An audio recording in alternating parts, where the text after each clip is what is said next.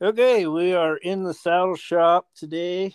I don't remember what episode it is, but we're here with Logan, my brother, aka Beef, and the legendary Caitlin Cooper. Ah, Say hi, boys and girls. Hey. hello, boys and girls.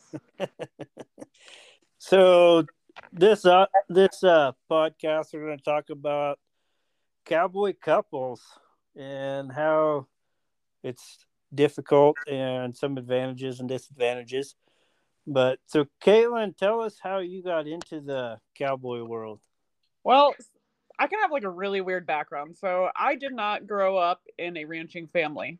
My family my dad was a dairy farmer, and that's what he came from. And from a very young age, I started riding horses. And the lady who was teaching me, she took me as her child basically. And I lived with her from the time I was 5 on.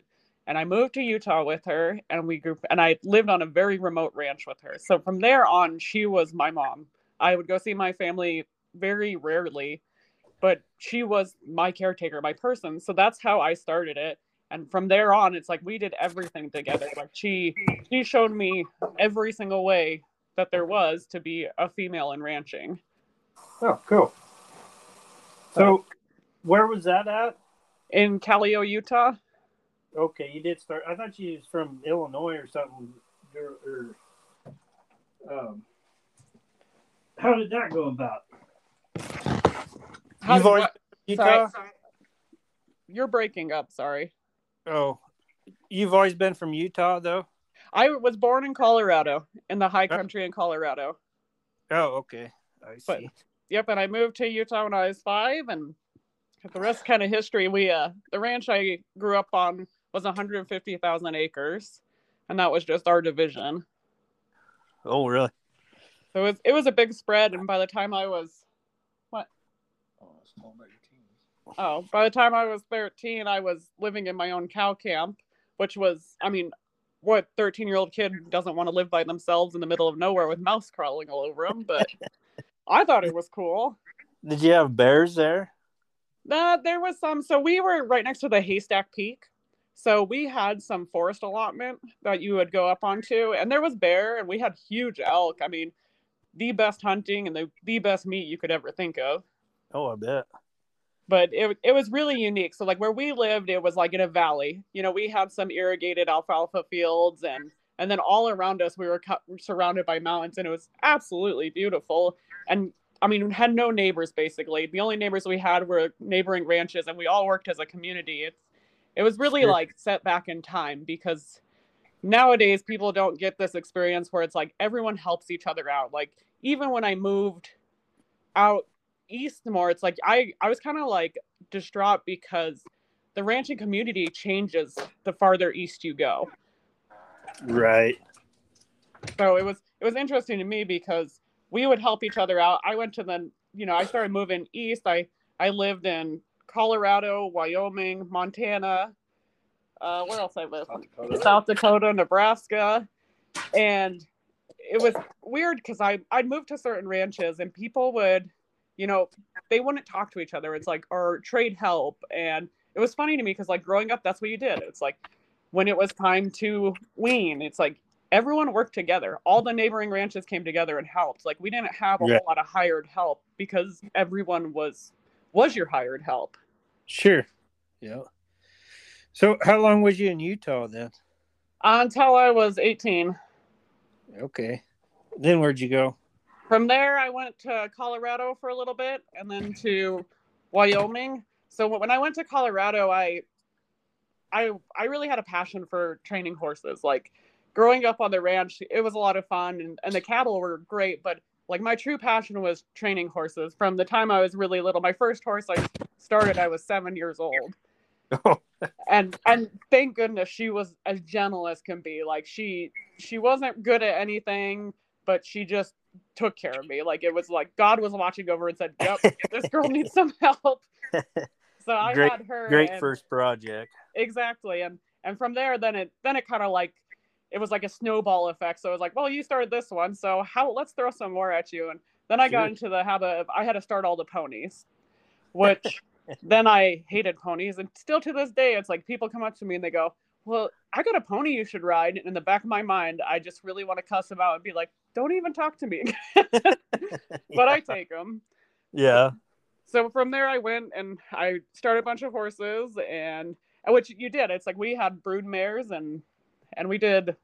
Sorry, train of thought. We had brood mares, so we had so many colts each year to start, and so we did a lot of our start. The way we started our horses and trained them was with the same as Ray Hunt. Okay. Yep. And I got really fortunate that like I rode with a bunch of really good horsemen, and we went to clinics, and I got to ride with really good horsemen, and it's still something to this day that it's like it's a passion for me. It's the more I can learn, the more I can see. And even, I mean, people sit there and laugh and joke and say, oh, well, Pat Pirelli is this, that, and the other. It's like, well, Pat Pirelli may not be my style of riding, but he still is good at what he does. Right. Yep. I've noticed in the cowboy culture, we tend to put other people down if it's not, the coolest thing or the ranchiest. And we can take something from everyone. Exactly. Yeah. And Pat, I mean, people can make fun of him all they want to, but the guy's made a living teaching other people his method. I mean, that says something. Somebody's paying attention.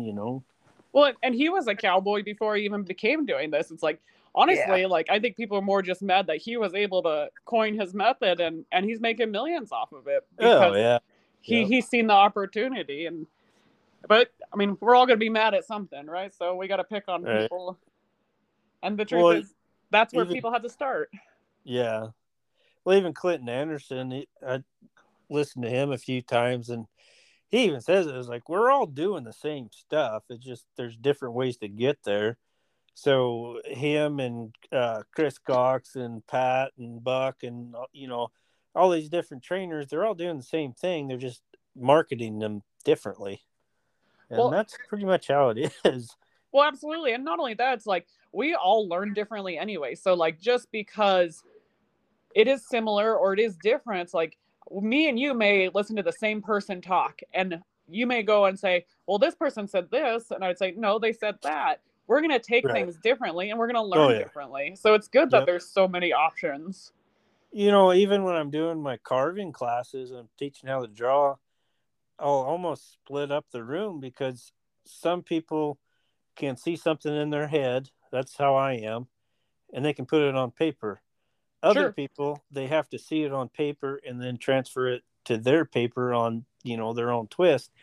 But it's two different styles of learning, and I'm getting better about teaching both, but it's really hard for me that I was like, okay, we'll just do this. And if you're in my, that learning frame or whatever you want to call it, it makes sense. But if you're not, you're looking at me like I'm an idiot and like, well, what do I take out of this?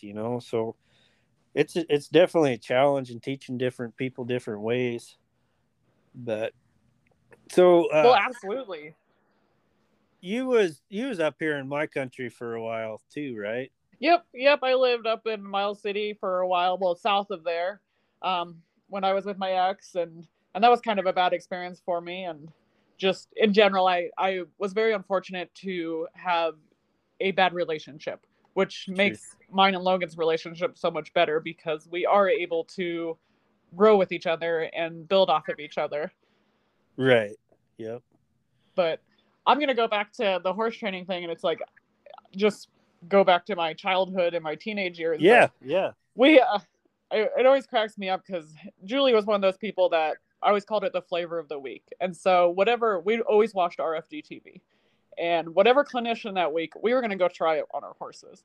And I remember going out there into the round pen, and she's like, look, do it like this. I remember just shaking my head thinking, why? Like, we train our horses this way. Why do we need a change? And it's funny that the older I get, the more I look and say, well, yeah, might as well try it. Like, maybe it works better.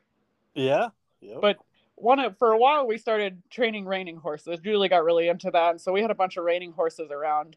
Well, I say reining horses. We raced Hancocks.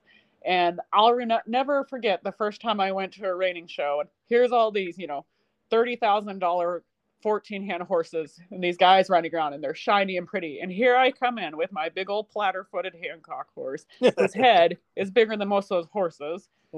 And they're just staring at me like, oh, you poor girl. And my horse executed my pattern perfectly. And they, they kind of laughed and they said, well, good job. And it was kind of one of those things, like, I wasn't there to prove anything. I was just so nervous but excited at the same time that I got to take this big horse that I started and trained myself into a ring and show that, kids from a ranch can do just the same as someone who, maybe had all these opportunities, or a horse that was a lot more expensive than, my probably $500 at the time horse that I had.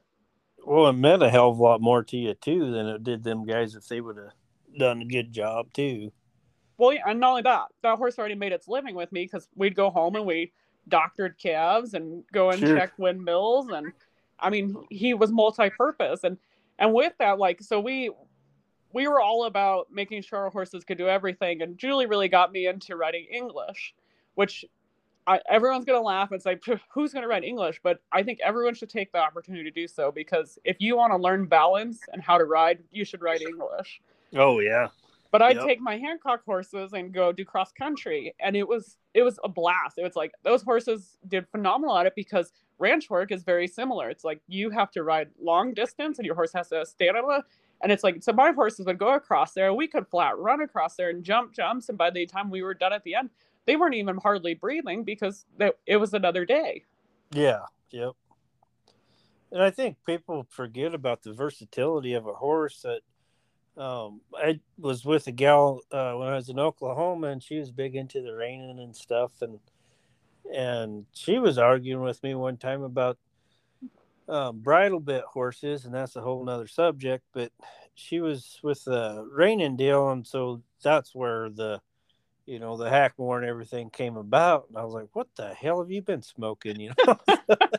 Like, no, it was long before any of this crap came about. But so she was really big into that, and she had a pretty dang nice horse. But I was like, why don't you come back to Nebraska with me, and I'll show you what a horse is made to do, and not just, do shit in the arena. I was like, let's go actually use them, and I'll show you what a horse is made for. And that just completely changed her whole world, her whole train of thought on horses. And now she's doing mounted shooting and all sorts of crazy stuff, and trick horses. And it was just that eye opener that you don't have to do this pattern, this and this and this. It's like, you got to go cover country and make that horse cow up and do something, and get gaits and get in a wreck or two, and let them figure it out. Yeah, and that was right when we was running all over the countryside, Brandon. Yeah, yep. I know exactly who you're talking about. If she listens to it, she will too. But yeah, we covered the countryside. We went to a lot of them that spring.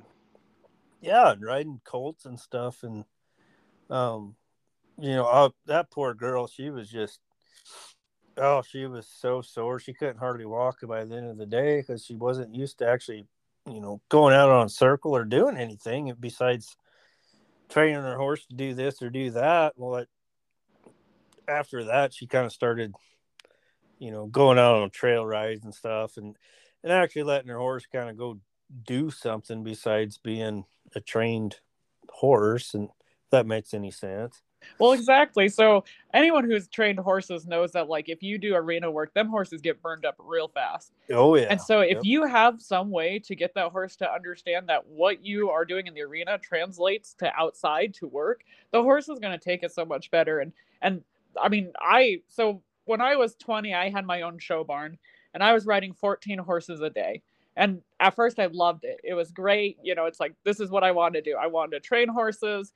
But within a year, I was so burnt out on it, because it was, you train this horse and it's just like a cookie cutter program. You have to get this horse to a certain point by a certain day. And it was killing me, because it's like, these horses were depressed, and for lack of better terms, they were sad. It was like, that's not what they were meant to be. And it's like, all I did was push them to be that way. And it's not fair. And then I quit doing it. And I went back to doing ranching, and my horses were happier, and I was happier, because it's like, they don't want to just go around circle and circle. That's not what they're made for. No. Well, even just keeping a horse in a round pen too long will just completely destroy one. That I don't know how many horses that I'd get, and I'm sure you guys have got a lot of them that just have no forward movement. Well, hell, they spend 30 days in a round pen. What the hell do you expect? They have no forward movement because there's no, um, what the hell do I want to say? There's no purpose in them. They have no purpose. It's just going around, around, around, around pen. What's the purpose of it? Well, yeah, they have nowhere to go. Horses are claustrophobic as it is. So it's like you put them in Yeah. a small area, they think, well, this is what my life is. This is what I'm supposed to do. Yeah. And they just get burnt out and they don't want to go and they get mad because they can't, it's fight or flight. Well, they can't even flee in that situation. So then they get to the fighting stage and, oh, this problem horse. And, shit, every teenage girl that's come up in the last 15, well, pretty much since that Buck Brenneman movie came out, every girl thinks that they got this big problem horse and they fixed them. Well, shit. Like, just get them out and get them moving forward and cover some country, and that's 90% of the problem. Not saying that none of them did have a problem horse, but like if they're not trying to paw your head off, it's not that big of a problem horse. One thing I was taught growing up is whatever the problem is, it's man-made. Horses aren't the problem, it's us. We teach our horses to be this way, but it's, and your forward movement is 100% correct. If there is one thing I could teach people, and let me go back, like, not to say I haven't ruined my fair share of horses, because we all have, like, starting out and learning and trying to figure out things, you're going to ruin a horse because it takes feel and it takes time to learn what's right. But one thing I wish I could teach everyone, and I watch a lot of young kids or people who haven't started a horse, and the first thing they do when they get on that horse is gather them up. And it's like, just let go of them. Let them go. Like, until that horse has gone days of just going forward, then pick up your reins and start telling them what to do. But let him go out in the open and just go. And leave them alone. Exactly. And it's like, we gather up them horses and then the horses stop. And then they don't have any forward momentum. And then people are like, oh, or they start rearing or bucking. It's like, well, yeah, where are they supposed to go? Right. Yeah, there's definitely too much of the, well, I wouldn't even say collecting, but I think there's a lot more fear. And usually when people get on, and like Marty helped me out a lot, man. I learned so much going down there. And like we'd both be doing groundwork and then he'd throw me on one. And the first horse that I got on was like, if you're going to be nervous in your head, not your body. Sure. Like if you have to be nervous in your head, not your body. Because as soon as you tense up, they feel that and then they get nervous and it all transfers that energy to them. And the more that I was doing it, the more I could stay relaxed, man. We'd every once in a while you'd have one that'd buck a few times, but for the most part, if they stayed relaxed, they didn't care at all that I was on them because he was pushing them around and turning them. I was just dead weight on them, really. Yep. And man, we started, we'd make at least 10 horses a day going like that. And then it got to where we was both doing it, so we was doing more. But I think that's the biggest thing that I've noticed starting horses is just being loose, being relaxed. And that definitely transfers to them. Well, and that's with just cowboying in general too. It's like you get out there and I'm a prime example of it. So like before I was in my past relationship, I used to rope anything and do anything. And it was, it's like the bigger of a wreck it could be, the more fun it was. It's like I was gung ho for it. And I got in a pretty bad relationship that really messed up with my mind. And now it's like when I go to rope, I second guess myself all the time. Well, what if this happens? Or what if I can't do it? And so then my horse knows it too. And they're going, well, yeah, what if you can't do it? Then right. I'm stuck in this wreck, Do you think that happened more after you have kids? Oh, you definitely. I never believed that. So everyone was like, yeah, once you have kids, you're not going to be so gung-ho about doing this, that, and the other. And I definitely agree. It's like you have your kids and in the back of your mind, you're constantly like, if I get hurt, who's going to take care of them? Who is going to be the one to support them? And especially like Logan and I's case, because we were both single parents for a while. It's like, then you're like overtime about it. It's like, well, who's going to be the caretaker? Exactly. And I think about that a lot more now than I used to too, just for Like I'm not the primary caretaker, obviously, but at the same time, if I screw something up, I don't have insurance. I don't have anything. There's nobody here at the shop. It's not like I can call a buddy and be like, "Hey, can you come make the saddle for me?" or something. Or it's not like somebody, "Hey, can you feed these cows 2 bales or 3 bales and do this and this and this?" If you get banged up, you're out of work. I mean, Sure. that's just it.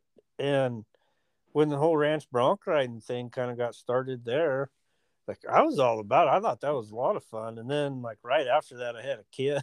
I was like, yeah, I did. Maybe not so much, but Well, yeah, it definitely changes your mind about things. And see, that's kind of funny too about the ranch bronc thing. So I wasn't allowed to do it when I was younger. I wanted to do it as a teenager and stuff. And my mentor Rex, he was a phenomenal horseman, and he did not want me getting on them. He says, you ride enough horses that buck on the ranch. He's like, you don't need to go get on one in a shoot that is purposely going to try to kill you. He's like, there's no point in that. So I told him I would never do it while he was alive. And then when he passed away, I was in my early 20s, and I figured, well, I might be able to, but I was so busy training horses and doing other things, I never got the opportunity to. And it's funny that after I had my kids is when I got my opportunity to get on ranch broncs. And my buddy Tyler called me one day and said, well, I'm going to go, where do we go? Buffalo, South Dakota. He's like, I'm going to go to Buffalo, South Dakota and get on bronc. You want to go? And I'm like, you know what? I'm in. And so I found someone to watch the kids, and I hopped in the pickup with them, and we drove to South Dakota.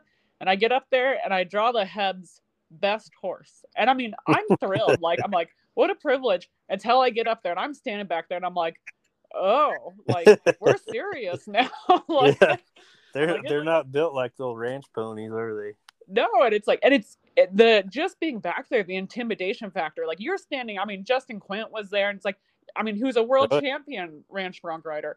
And I'm just like standing there like in awe, like, because the truth is like these guys are great, like this is what they do. And it's like, I want to take in everything I could and learn from them. It's like, yeah, I can ride a horse that bucks across the pasture, but riding that and then getting on something in a shoot that, I mean, literally they do buck different. Like I mean, we could all ride a crow hop across the pasture and think that we're pretty tough, but it's a lot different when you step down onto one of the shoot.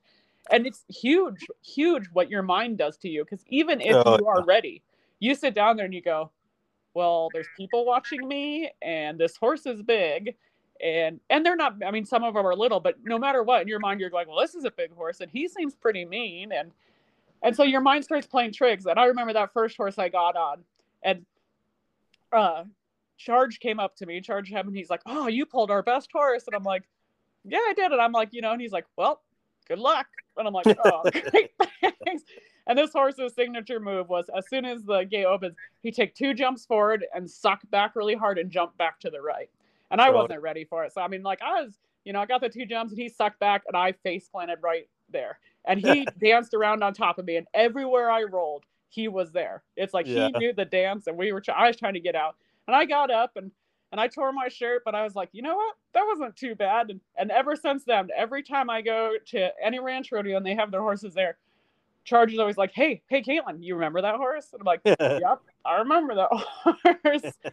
But it's like every time I got on a ranch bronc, it was, what if I break something? What if I get really hurt? Like, my job is, I mean, I ranch. It's like, who's going to pay for my kids? Like, if I get stoved up and I can't do anything, I have nothing else to fall onto. It's like, so you do, but at the same time, it's like I push Joey about it because it's like I don't want my kids growing up and go, well, I wish I would have done this, or I want them to be like, my mom went and did this when she was, early 30s, and she never did it before, but she went and did it. So it's like, why can't we do it?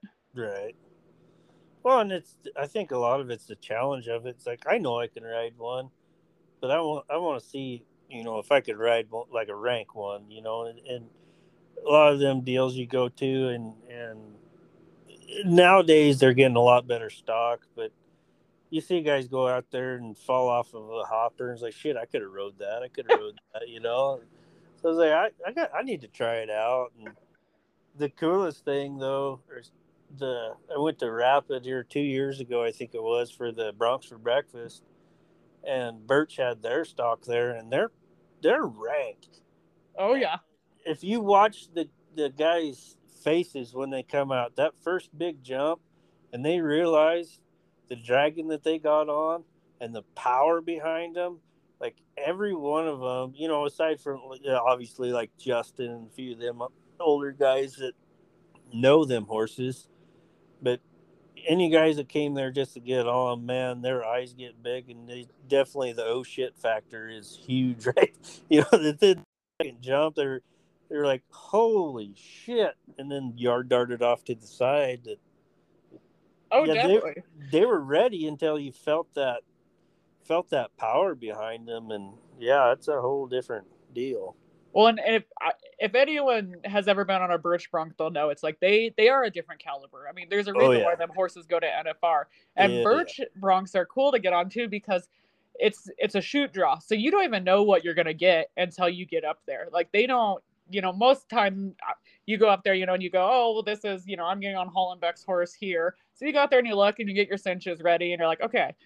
This horse is this. And not only that, you get to go talk to the stock contractor to be like, what does this horse do? Like, does he drop a bunch? Is he all front end? Like, what is going to happen? Not with Birch.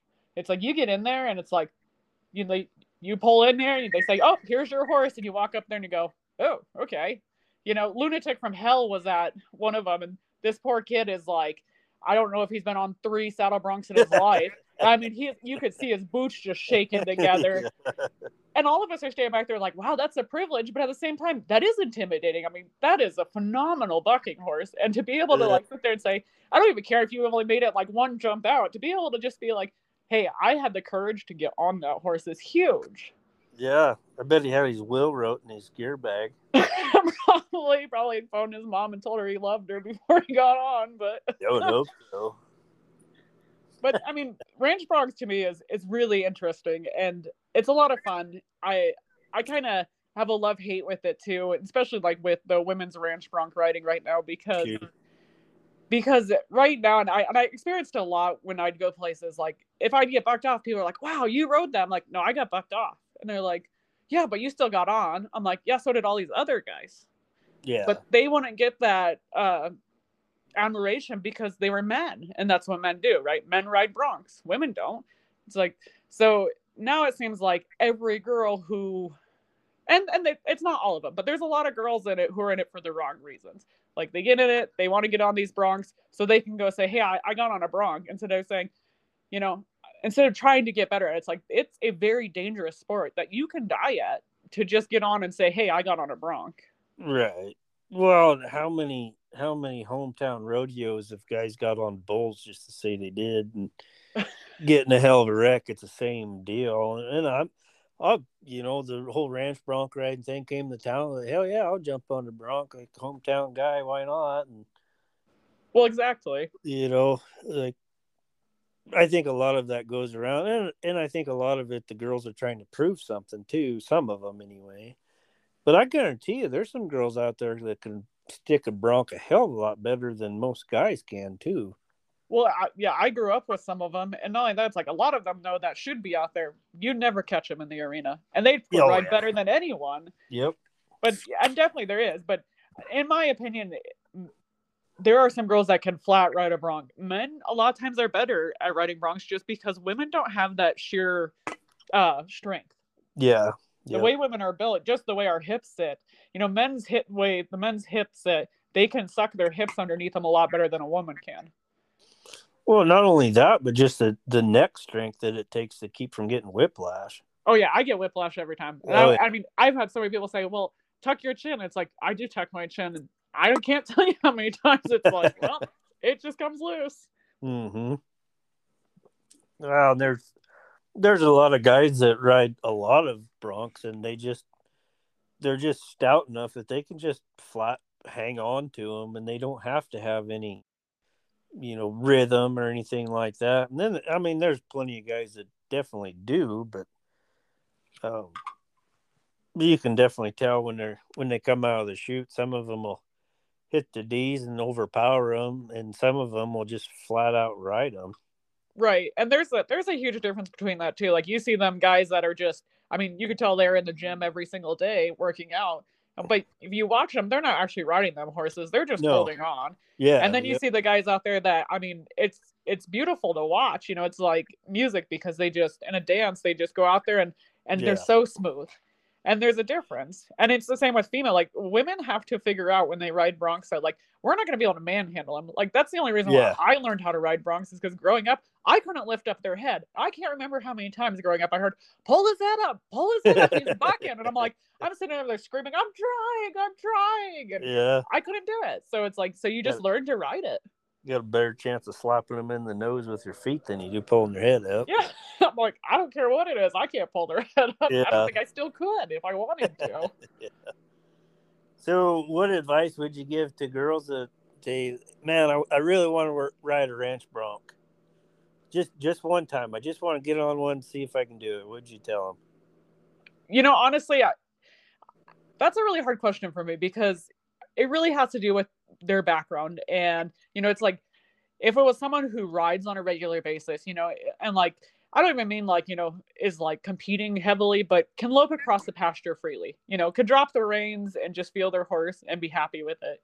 It's like, that would be one thing. It's like, go for it, learn what you need to do before you get there. Like, don't show up and get behind the shoe and take up everyone's time because let's face it, the stock contractors are tired of people back there taking up everyone's time, holding up the show. And not only that, like, them animals cost money. Like, they're expensive to feed, and they mean something to them. So it's like, you put your saddle on him and it's wrong and that horse gets hurt, or it's like you're taking up this man's time or woman, whoever owns the stock. Mm-hmm. So it's like, I definitely think like you need to pursue it, but I think you need to be ready for it. It's like, and just like anything, it's like, we could all just show up and be like, I could go somewhere and be like, I want a ballroom dance and I'm just going to show up to this competition right now and do it. Well, I'd kind of look like a fool because A, I don't know how to dance, and B, I've never watched ballroom dancing. So it's like, if these girls want to do it, it's like a big thing they could do is, if they really want to ride a bronc, and it sounds absolutely silly, ride your horse bareback over jumps. Yeah. Because it's the same motion. Yep.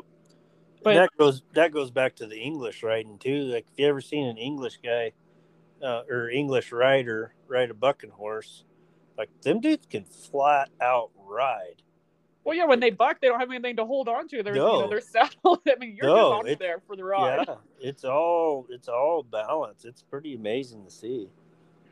Well, exactly. But I definitely think, like, girls shouldn't be discouraged. And if it's something you really want to pursue, then do it. Like, don't let any men tell you can't do it. And the thing about it is, in the ranch bronc community, guys are great about it. Like, if they know you are there for the right reasons, they'll help you out. Yeah. I've had so many people like Cody and Kaden McCarthy, like, they're phenomenal. And they'd come up, and it's like, even when I was like saddling my horses, in the chute, and they were just having a free time, they'd come over and help you, and it's like, that's phenomenal. And that's what it is. It's like, if they know you're there for the right reasons, anyone will help you. But if you go up there and you boast about how amazing you are and that you're going to take everyone's money, and, it's like, no one's going to help you. Like, you have to be humble, and have some humility to you. Thing I add to that, and like, I haven't got on as many as you have even, but the ones that I have done, having someone there that can saddle your horse for you, so you can just flat focus on what you're doing. Like, you got enough shit going on in your mind and trying to stay calm and everything. If you have somebody there to help you saddle and help get down and everything, that makes a huge difference. Well, absolutely. Yeah. You're saddling your horse. And not only that, it's like, there's, guys already going out for their ride right there, or someone behind you saddling your horse. So there is so much going on that you're focusing on everything else. And me, like, I'm like a raccoon, and if something's shiny, I got to look at it. So, I mean, I'm like trying to saddle my horse and watching this guy ride and going, wow, that's a pretty good ride. And, and it's like, oh, wait, I got to saddle my horse. So that's why it was really nice. We always traveled, like, I had riding partners and stuff, and we'd always travel together so that in the chute, we'd all help each other, and we'd always make sure that whoever was riding, we'd all be there to help get ready. And it makes a huge difference. And not like that, it's like, your confidence goes up because you have someone there to support you with it. It's like, you're not there by yourself trying to get this all done, which, yeah, I mean, we all know how to saddle our horses, and we could probably saddle our horses, like, in a second flat in the barn. But once you get there and you have the crowd looking at you and the stock contractors yelling, hurry up, let's go, you kind of slow down and you kind of like, I mean, there was a lot of times I would stand there and go, what am I doing? I have to like, and I can't tell you how many times when I first started doing it, how to remember how to run my Latigo correctly for a bronc. Yes. That's what I was just going to say too. You don't just suck them up to your D. I mean, you gotta, the way that you loop it over and run it under your saddle, it's like, and that's the thing is like, I am very fortunate that when I did it, I had people help me. I had people show me the correct way. And it's like, because there's a lot of people who go out there and no one gives them the time of day and they don't saddle their horse correctly, or they saddle their horse too far back. And I mean, I'm very fortunate that I rode a lot of pretty tough horses growing up that I put my saddle as far forward as I can. I don't even care if it's my good broke horse. My saddle is on their shoulders because I don't want them to take a cheap shot at me, Yeah. But a lot of kids don't. It's like, and then I watch people go there and they have like a flat seated roping saddle. And they put on that horse and it's a full rigging and that saddle is so far back. And the whole time I can think is, oh, I feel for you because I don't know how you're going to stay on. Oh. Well, like, especially you being a saddle maker, it's like you completely understand why. It drives me nuts. I've helped a lot of kids get down for the first time and show up with some piece of crap saddle that they drug out of the barn. It's a shit saddle, so I can use it for ranch bronc riding. Man, that's not what you want. Like, you want a good saddle. Well, you want to ride something you ride in every day. Yeah, like, you want to know that saddle. Yeah. It's like, I want to know where all my exits are. It's like, where does this saddle leak at so that I know that's where I don't want to be at. Right. I know like you got to be comfortable. Well, all them production type saddles, they set you so damn far forward. Like, you can't get to the front end one. I don't care what you do. The guys that are riding these Corrienis and stuff and old Herefords and whatever else, if they can stay on, like, I am so impressed because their feet are behind them the entire time. You can't get your feet to the front. And I've helped several guys, that are getting into the ranch bronc deal and like completely overhaul their saddles so they can. But if you watch, like Justin Quint and Travis Good, them guys, they're spurring them into Maine.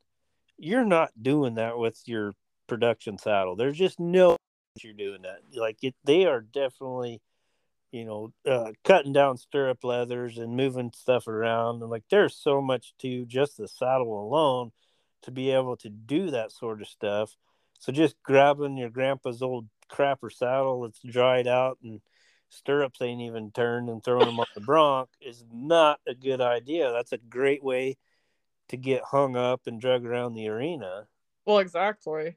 But, and also, like, a lot of people don't realize there's rules. Like, you're technically not supposed to modify your saddle. Like, your saddle, when you ranch bronc ride, is supposed to be the saddle that you ride every day. Yeah. And so, I mean, most people do modify their saddles, but you're not supposed to.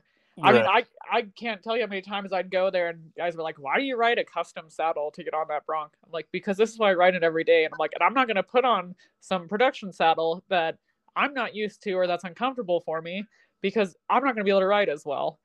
Well, yeah, and people like talk about, well, it's a broken tree saddle, so I'll just use it for starting colts or bronc ride. I was like, you dumbass. I mean, that's, especially starting colts, because you want that to be a good experience, but you start doing that on ranch broncs and stock contractor finds out them horses are worth a lot of money. Like, they are there.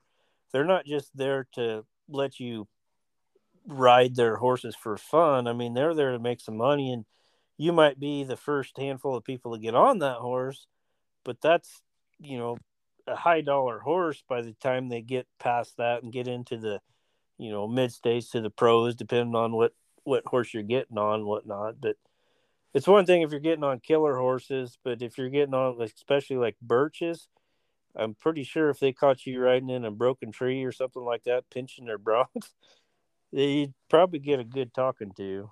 Well, exactly. And not only that, it's like, there's lots of people who, I just ride a broken tree. And then later on it bites them and the, because them stock contractors find about it and they won't give them any good horses to ride. So then it's pointless anyways. Like, And not only that, it's like you're not going to put a broken tree saddle on your colt. You're not going to put a broken tree saddle on your good horse. So why would you put it on and technically them horses are athletes. So why would you put it on an athlete?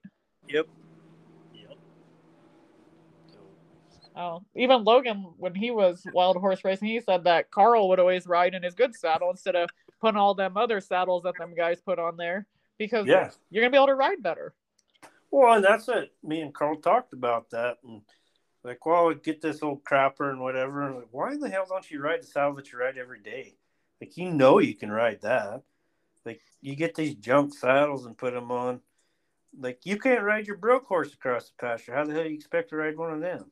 Well, one of somebody's old grandpa saddles cost us a buckle out in one time wild horse racing. We got the kid on, and the way he went, he's going, and the damn rigging broke out of the saddle, and he ended up in a pile, and we had to walk back with a walk of shame.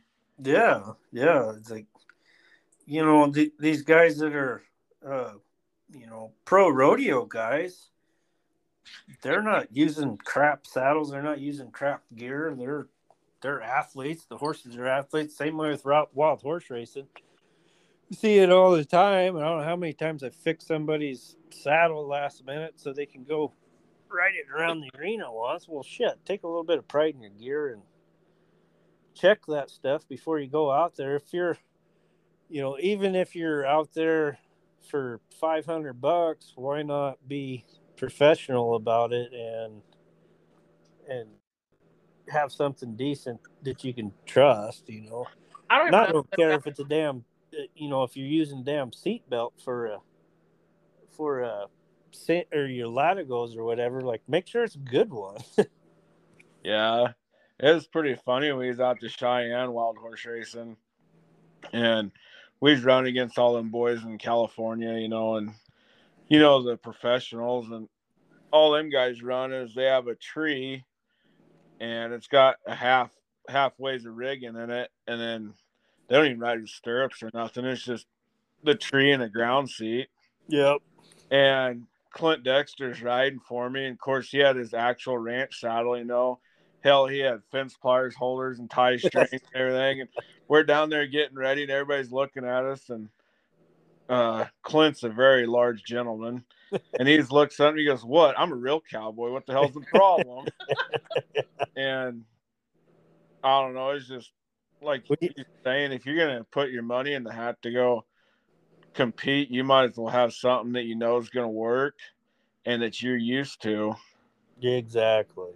And when you say Clint's a large gentleman, you don't mean fat. Like Clint is like the essential bulldogger that. Well, yeah, Clint. I don't think he played college football, but he's all damn sure could. Yeah, he's a big boy. I don't know. I see him rip the doors off a beer garden one night. Oh, yeah. Yeah, Clint is a stout fella. Yep. Yeah. He would probably be one to tackle a grizzly bear and come out on top. Yep.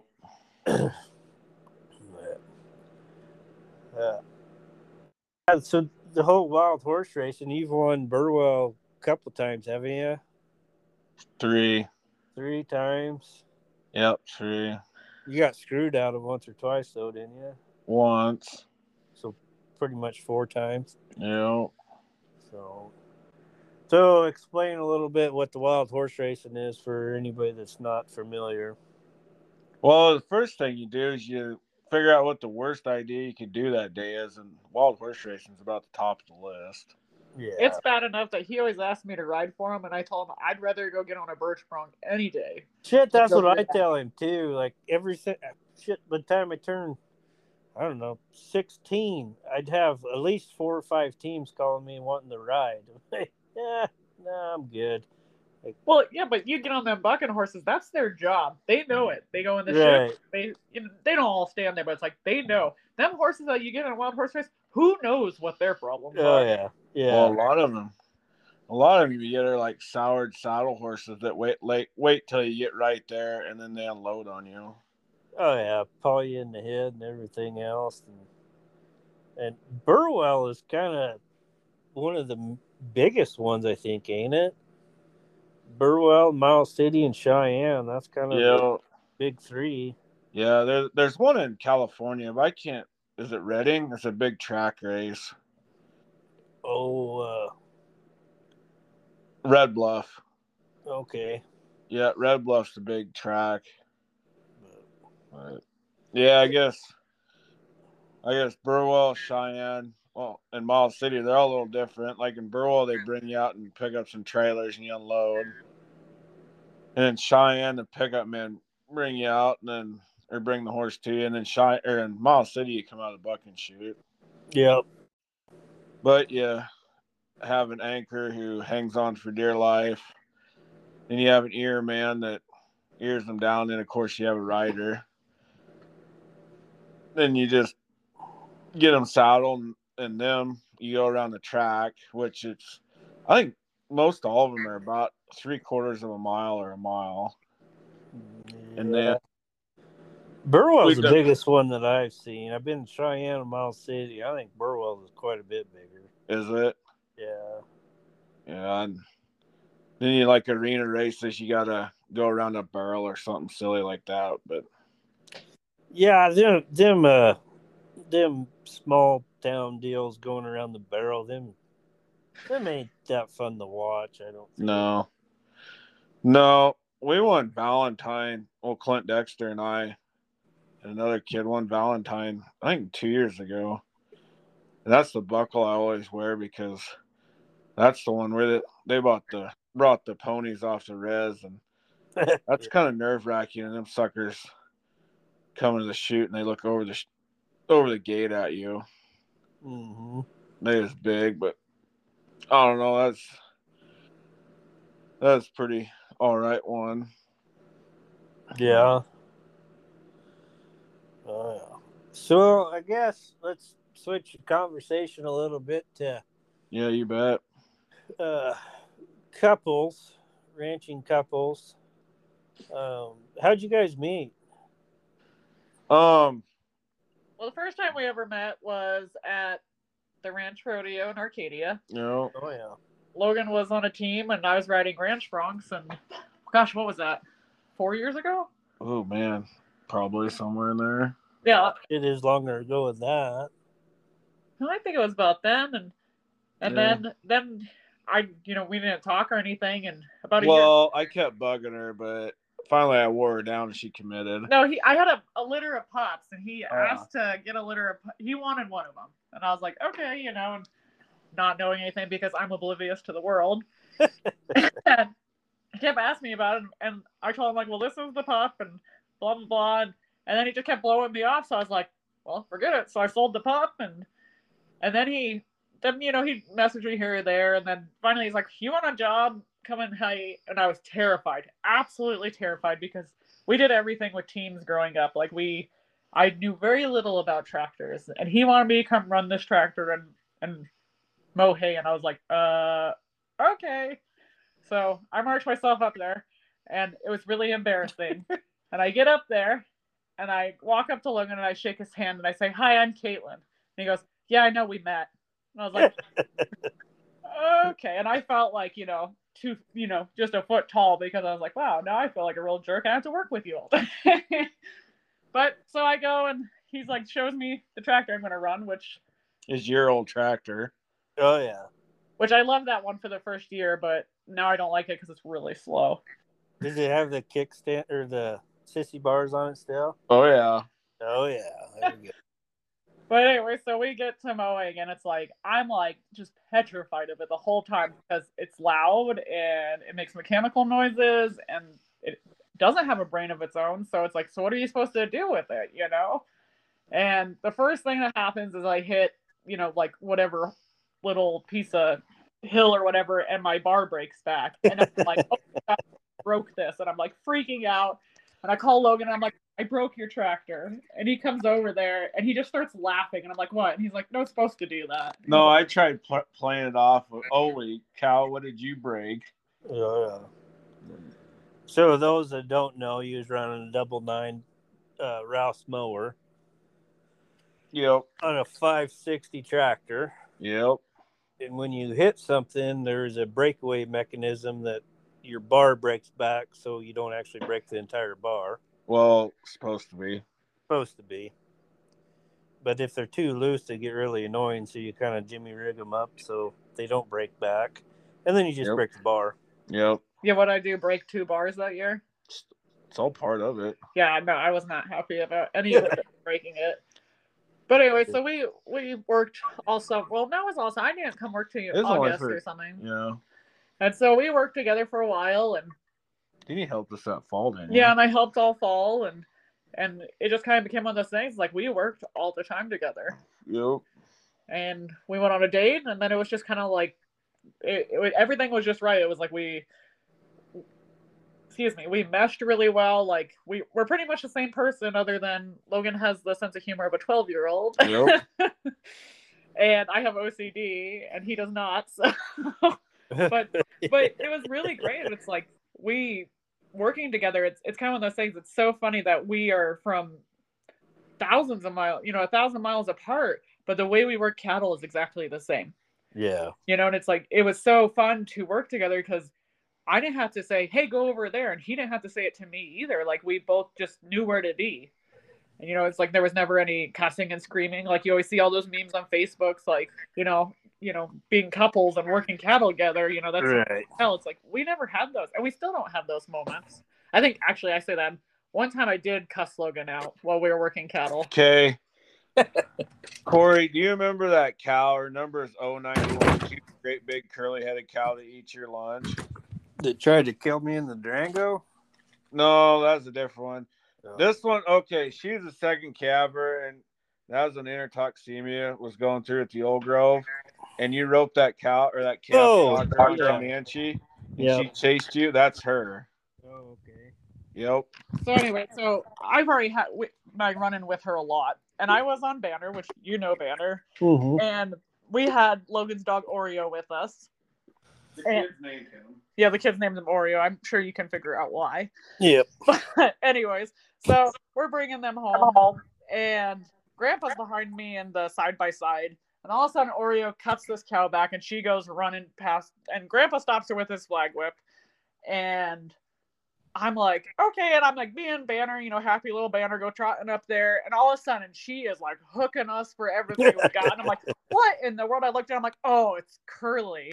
And so finally, like me and your grandpa, which I love to death, is over there. I'm like, he has no fear in the world and is coming up with his flag whip and is going to beat that cow off of me. And I'm thinking, like, you're 80 years old. Like, get out of here. I don't want you to get hurt. And finally, I get her turned around and we're going back. And I'm like, oh, just keep going. And here comes Oreo again and drives her over the top of us again. And I look at Logan and I say, call your blinking dog off. And he just kind of looked at me and went, oh. And I mean, I was mad, but that was all it was. And finally we got her back in and we went along, and I just laughed. I'm like, of all the cows to come back, she's the one. Oh yeah, there's a few of them that'll dang sure you give them a chance. Yeah, but all the mean ones are gone now. All the ones that would eat your lunch are gone, except for we randomly had this new cow this last calving season that, I mean, I don't know, who was I riding? I can't remember who I was riding. I don't know, which story is this? When that one cow that came and ate you and Goliath, and that was in the trees, remember? We didn't move her or anything because she was... Oh, yeah, what cow was that? She's a mean one. She's new. Yeah. Really? She's a new up-and-comer. Yeah, she's taking the place of the others, because what was the other cow that was open? Oh, 154. Yeah, really? She was open. And oh, man. We rejoiced. That cow's like a legend there. I know. She was mean when she left, too, just so you know. Yeah, she tried to crawl up in the flatbed with me a few times. I give her a nice pat on the head while she was in Craig. What, Corey? What was that pitchfork cow? 555 or something like that? 555. Yeah. So, yeah, folks, we was calving one time, or one spring, of course, and Corey was over there, and I was haying cows, in the evening, and Corey went to go tag, and I was like, there's a 555. I said, don't tag her. We'll tag the calf. We'll tag him at Brandon. course, what was we was probably 21 then or so. Yeah. And I got this pretty hot old 79 Super Cab Ford that Cab cows in. And Corey was up a hill a little bit, and I seen him step out, and I was watching. Of course, this is before we had like camera phones and everything. And all I see is these two cowboy boots like jumping up and down and trying to run or something. I see 4 cow hooves. Here she comes, and I can tell they're in the war. Pretty soon, all I see is a post over the top of the cab of the pickup just beating the hell out of this. Yeah. And I come over, and Corey comes over, like, get him tagged. Nope. Like, yeah. We'll get that one at Brandon. Yeah. I'm pretty sure we have a podcast just on calving cows down. Oh man. There's with the like 93 or some damn thing. What was that dirty mean one that'd kill you if you gave her a chance? There's like all of them.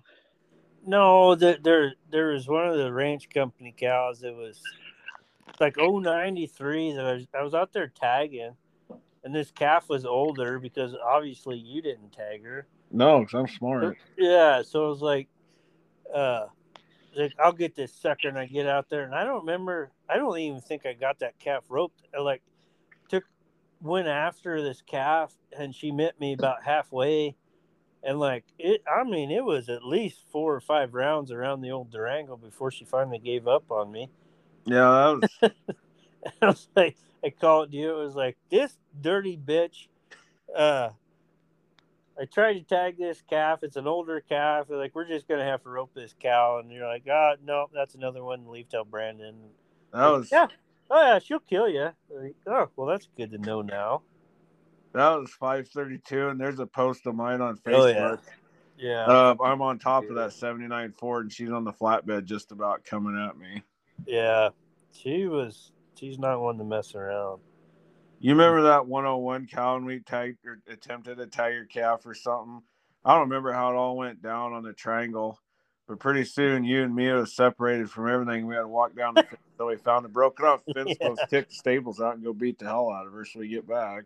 Yeah, you was haying, and I came in there. I was gonna go tag, and I knew she was a dirty, nasty old bitch, and I was like, When she goes to hay, I'll sneak in there and tag that calf. And man, I got a hold of that sucker, and she swapped ends and chased me out and chased me across the fence. She's trying to come through the fence, and found the damn fence post and beat the hell out of her for a while until she got uninterested.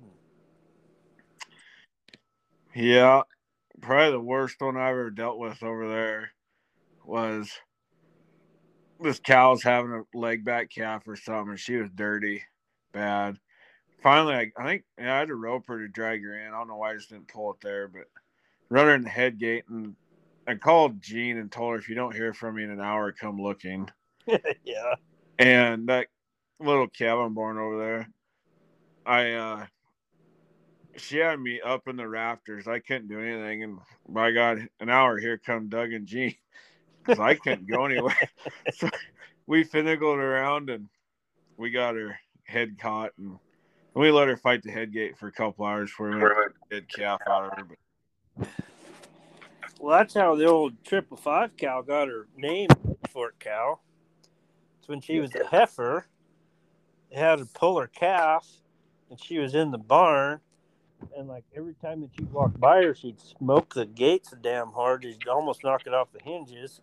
Mm-hmm. And so she got the pitchfork treatment, and then from there on in, she was a pitchfork cow. Yep.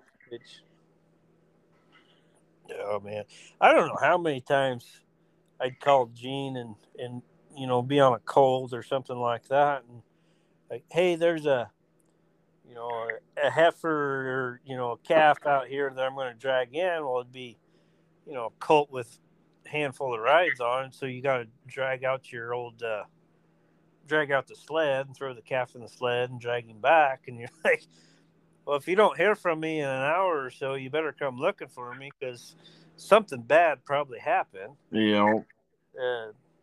So just to back up a little bit, Logan is my brother, and we grew up ranching in north of Burwell, Nebraska. In the Sandhills. In the Sandhills. It wasn't the farmer country yet. Nope. Fifth generation on that ranch. Grew up. I honestly don't remember the first time I ever got on a horse. I was just always on one. I don't remember a day that we went to learn how to ride or anything like that. We was just. You kind of just went. Yeah, we was riding since. Boy, I don't know how young we were. I guess, but it was always either on the back of Dad's saddle, or we'd have a pony, or we'd have our own horse, or just grew up doing that. So that when we're talking about these cows, these are all the ranch cows that we've had that, probably should have went to town, but they were still raising calves, so they let us deal with them instead. Yeah, and Grandpa's famous last words, if he told me we need to sell that cow, he just would politely tell you to just toughen up a little bit. Yeah. Unless somebody else had to deal with them. Yeah. Well, the funniest is the first calving season that Logan and I went through. He wanted to show me how tough he was. And, he had to flex the muscles. Yeah, we got up to this one cow, and you could tell she's already like, no, you're not tugging my calf. And Logan's like, I got this. I'm like, okay. So I sat in the Suburban while he went out to tag this calf, and he found some big old fence post. You could tell the rest. So I have this beautiful girl with me. I'm still trying to impress. And I'm just going to show her how tough I was to tag this wild bitch's calf. So I step out of the pickup or the Suburban, and I had a digger handle that Chance gave me. It's a hickory digger handle. And I was going to Babe Ruth her to the stars. Well, she come and I cocked her back, and I was going to home run her, and she ducked and I dived and I smoked my knee as that hickory digger handle. Oh man, I dropped. It hurt so bad. Well, here, it didn't phase her. She's still coming. So I was laying on the ground. I was too busy laughing to help. Yeah, just overhauling this cow. And I still had the calf, though. So by the time I got the calf tagged and the cow was gone, I had like a chunk of that digger handle, about a foot left. It broke. And instead of being the new girlfriend, oh, you okay? Nope, she's in there laughing her ass off. Yeah, that's what you knew. We had quite a few good calving stories from there. We had. Oh man, this is like we had just gotten Banner. Logan had just gotten Banner. And he didn't know a whole lot. He knew how G and Ha, and that was about it. And there wasn't a whole lot of whoa. And every time the wind blew, my Armidas would slap him in the neck, and we'd be going the other way in a high rate of speed. And it was just kind of one of those things, like the wind blew wrong. He was scared of it. So you kind of like had to be his, you were his confidence. That's it. That's all you were. And we had a cow that she hadn't calved yet. To top this story off, the only thing that we roped on him before that was big pissed off shit. I think he roped one before. I can't remember, but it was mad. A big pissed off what? Cow. Stuff. But anyways, so we had a cow, 5'10", and she hadn't calved yet, but she had claimed a calf, and Logan had tagged this calf to her. Well, we come back a day or two later, and she calved, and she's claiming both of them. And of course, she's not very pleasant. And so Logan's like, okay, well, you rope her, or I'll rope her, and we'll get this calf, we'll get these calves figured out. I'm like, okay, got it. So look, I don't remember were you riding Rowdy at the time? No, I had Vicky. Oh, Vicky, yeah. Which she was a really nice horse, but she didn't pull anything. She was just an anchor. And so he ropes her, and I heel this cow, and which is all fine and dandy until Logan gets down to get this calf. No, I went to tie her down. Oh yeah, you went down to tie her down. And I'm sitting here, me and Banner, I'm like, oh, Banner's doing pretty good. And she gets up and she's mad, and she comes running after him, and my rope goes zing on my horn. And Banner's like, nope. And he turns around, and we are like taking off, like, Indianapolis 500 the other way. And all I can see is every single my coils keeps popping, and I'm like trying to slow it down, get another dally. Nope, nothing is happening. And all of a sudden to the end, I'm like, I don't got it. I'm like screaming out loud, I don't got it. And he's over there like hoping and praying that maybe we'd stop at some point. Nope. Well, I know this cow. I've done that on purpose, though. Well, Probably. You never know. I want to see how fast he can run. Yeah. I was running for my dear little life and long johns and shotgun chaps and every other thing. And she's bumping me every once in a while. And I just did the old Rex done. I rolled around her. And Caitlin is so worried she's going to get yelled at. And I just thought it's funny. Hell, she never really got me. And it was no big deal. So you went back and got the Suburban, I believe. Yeah. And another rope. Yeah. Because mine was dragging across the prairie. With her. Yep. So I went and roped her again and kind of showed no mercy. And she's just kind of dragging us wherever she wanted. But because, again, Logan's horse was an anchor. Yeah, but not a very good one. So anyway, we're just dragging along, and Caitlin goes over to try to throw this. Of course, it's like a 3D-old calf. He's huge anyway. Try to throw him in the Suburban in the water. Well, yeah, it was one of those days that had like rained kind of that really and then snowed that heavy. So it's like there was water puddles everywhere. And that Suburban wasn't very low to the ground. And I guess I'm not that strong because like I'm trying to like pick up this sopping wet calf and like keep it into the Suburban. And I'm sure like people driving past are like, wow, look at this special girl trying to get that in. And Logan's back there. And I was like, you ready to let her go? You ready to let me go? Let her go yet? And she's like, no.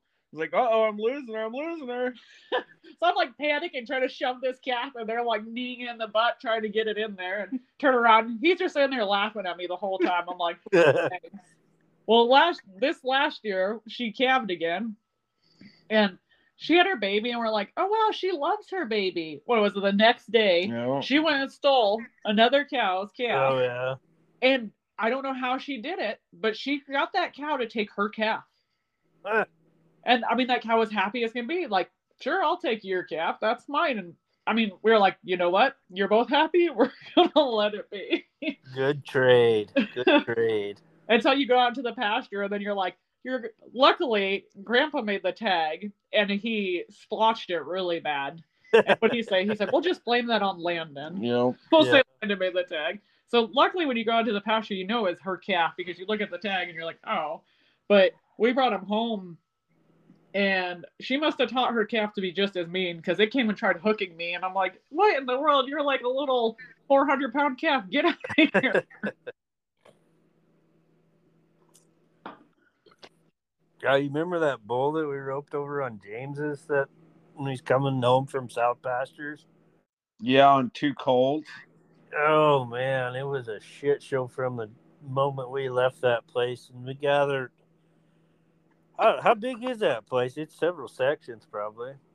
Down south? Yeah. It's right at 4,000 acres. Okay. So we got 4,000 acres, and we got me and you and about 15 gunsels.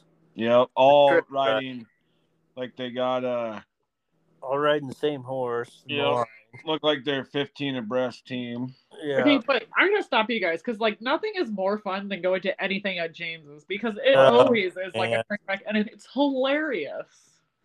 Yeah, until you're the one that has to fix all the shit. Well, me and Logan are every time we go, and I love it. Like it's hilarious because it's our cattle. Like I mean, it's one of those things. Like you get to be the hero, you get to fix things, and it's fun. I love going over you there. Definitely have to be the hero in that. There's like we go down there, and I had the old Rocky Dog, his Catahoula, and that sucker he'd sniff out cows in them cedar trees, and I mean it's thick brush down there, but it's not like southern brush. It's cedar tree brush and steep hills and everything. And there's cows that have been down there for years that don't come home. And so when I bring my dogs, there'd be things like cattle literally laying underneath of cedar trees, hiding to come home. And Rocky, he'd trail them up and get them out of there. And James got more damn cows out of that pasture with old Rocky Dog than he'd ever had. Like, he ended up having like 50 more cows than he thought he did, actually. So we ended up going through there, and like we could probably have a whole podcast just on these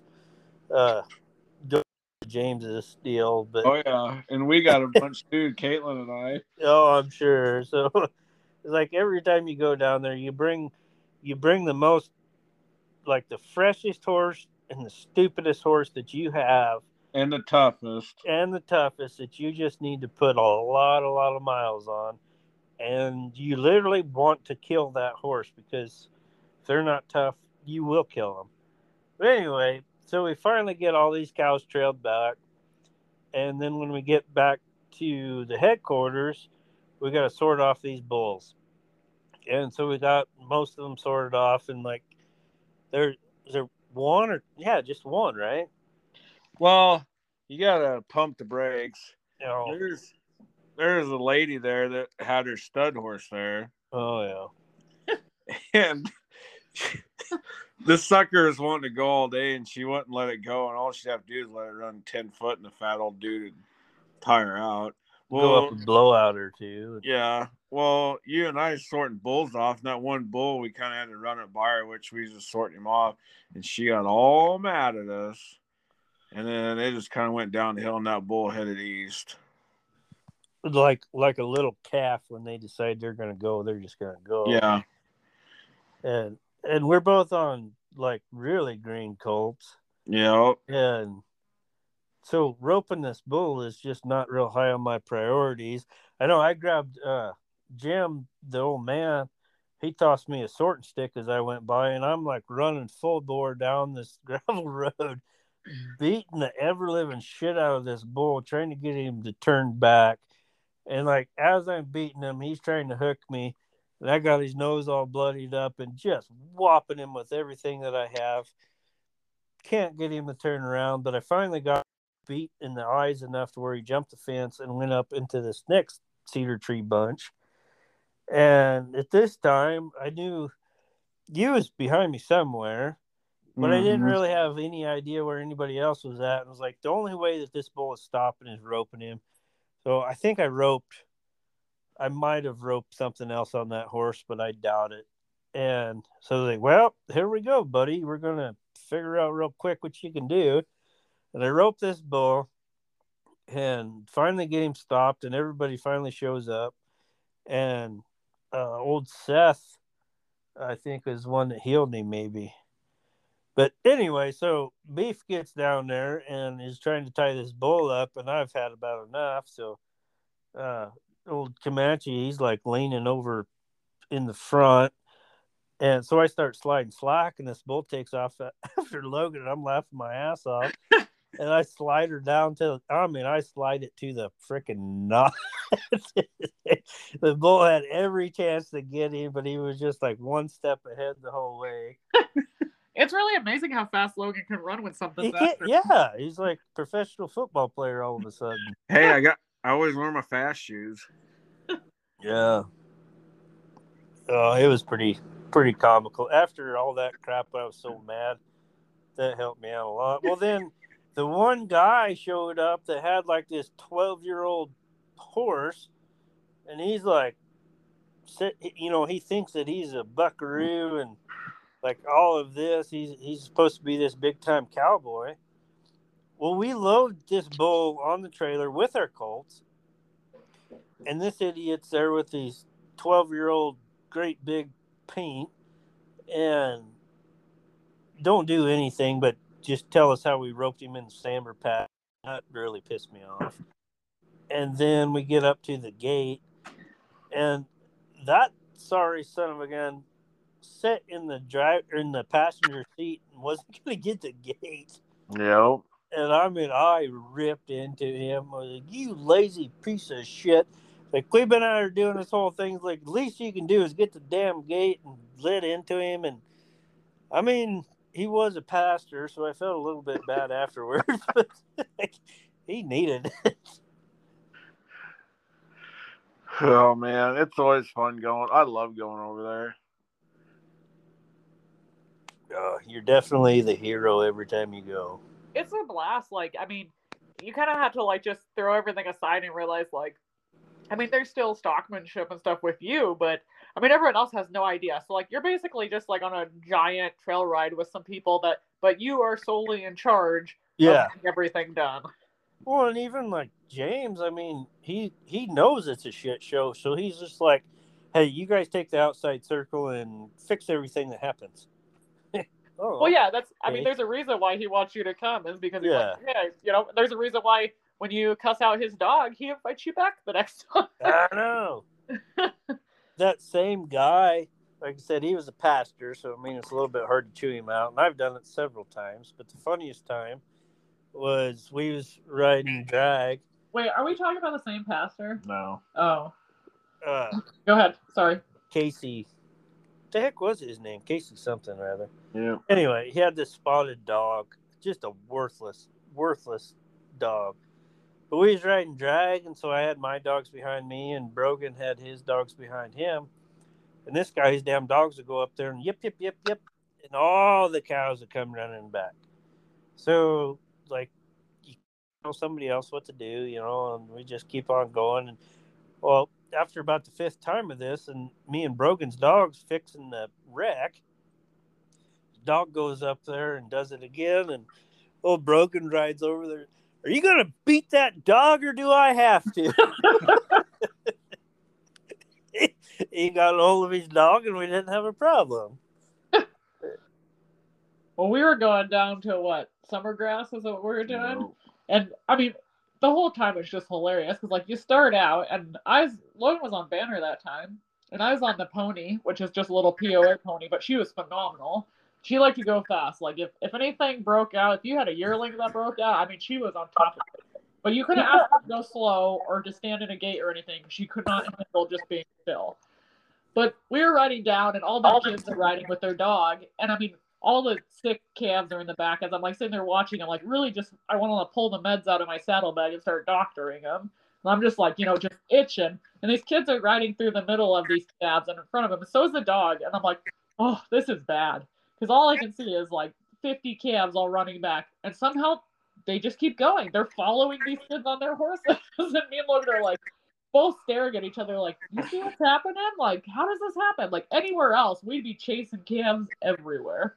You know why? Nope. It's because we say a prayer before we go. Well, yep, that's right. So we get going some more, and we're going, and finally a calf breaks back. And Logan and I are in hot pursuit over it. And Logan gets up to it first because I can't remember. Oh, I had to help one of the kids with something. And so Logan gets it roped, and I get down, and which one of the Wilson kids are there? Oh, Ty. Yep. Oh, yeah. And Logan throws him his tie string. And Ty's looking at it, and he goes up to this calf and tries to pick up this calf and throw it down. What does that calf weigh? 200 pounds? Maybe. And he's like, oh, I walk over, and I'm like, here, I got it for you, dude. And I throw the calf down, and Logan throws him his tie string, and he's staring at it. Finally just hands him, he's like, you do it. And I'm like, got it. And me and Logan are like cracking up the whole time. And we get back to the herd, and we're going along, and we have to go across a hot wire fence. So they just lay it down. You across it. Oh, and Sandy was there too, which makes it even better. Did she have her little Gus dog? Oh, yeah. Oh, yeah. Is it Gus? Or no, I think Gus died. I think This she's is got Fergie now. Fergie, yep, Fergie. Oh, Was it American? It's a French bulldog. French. That but, yeah.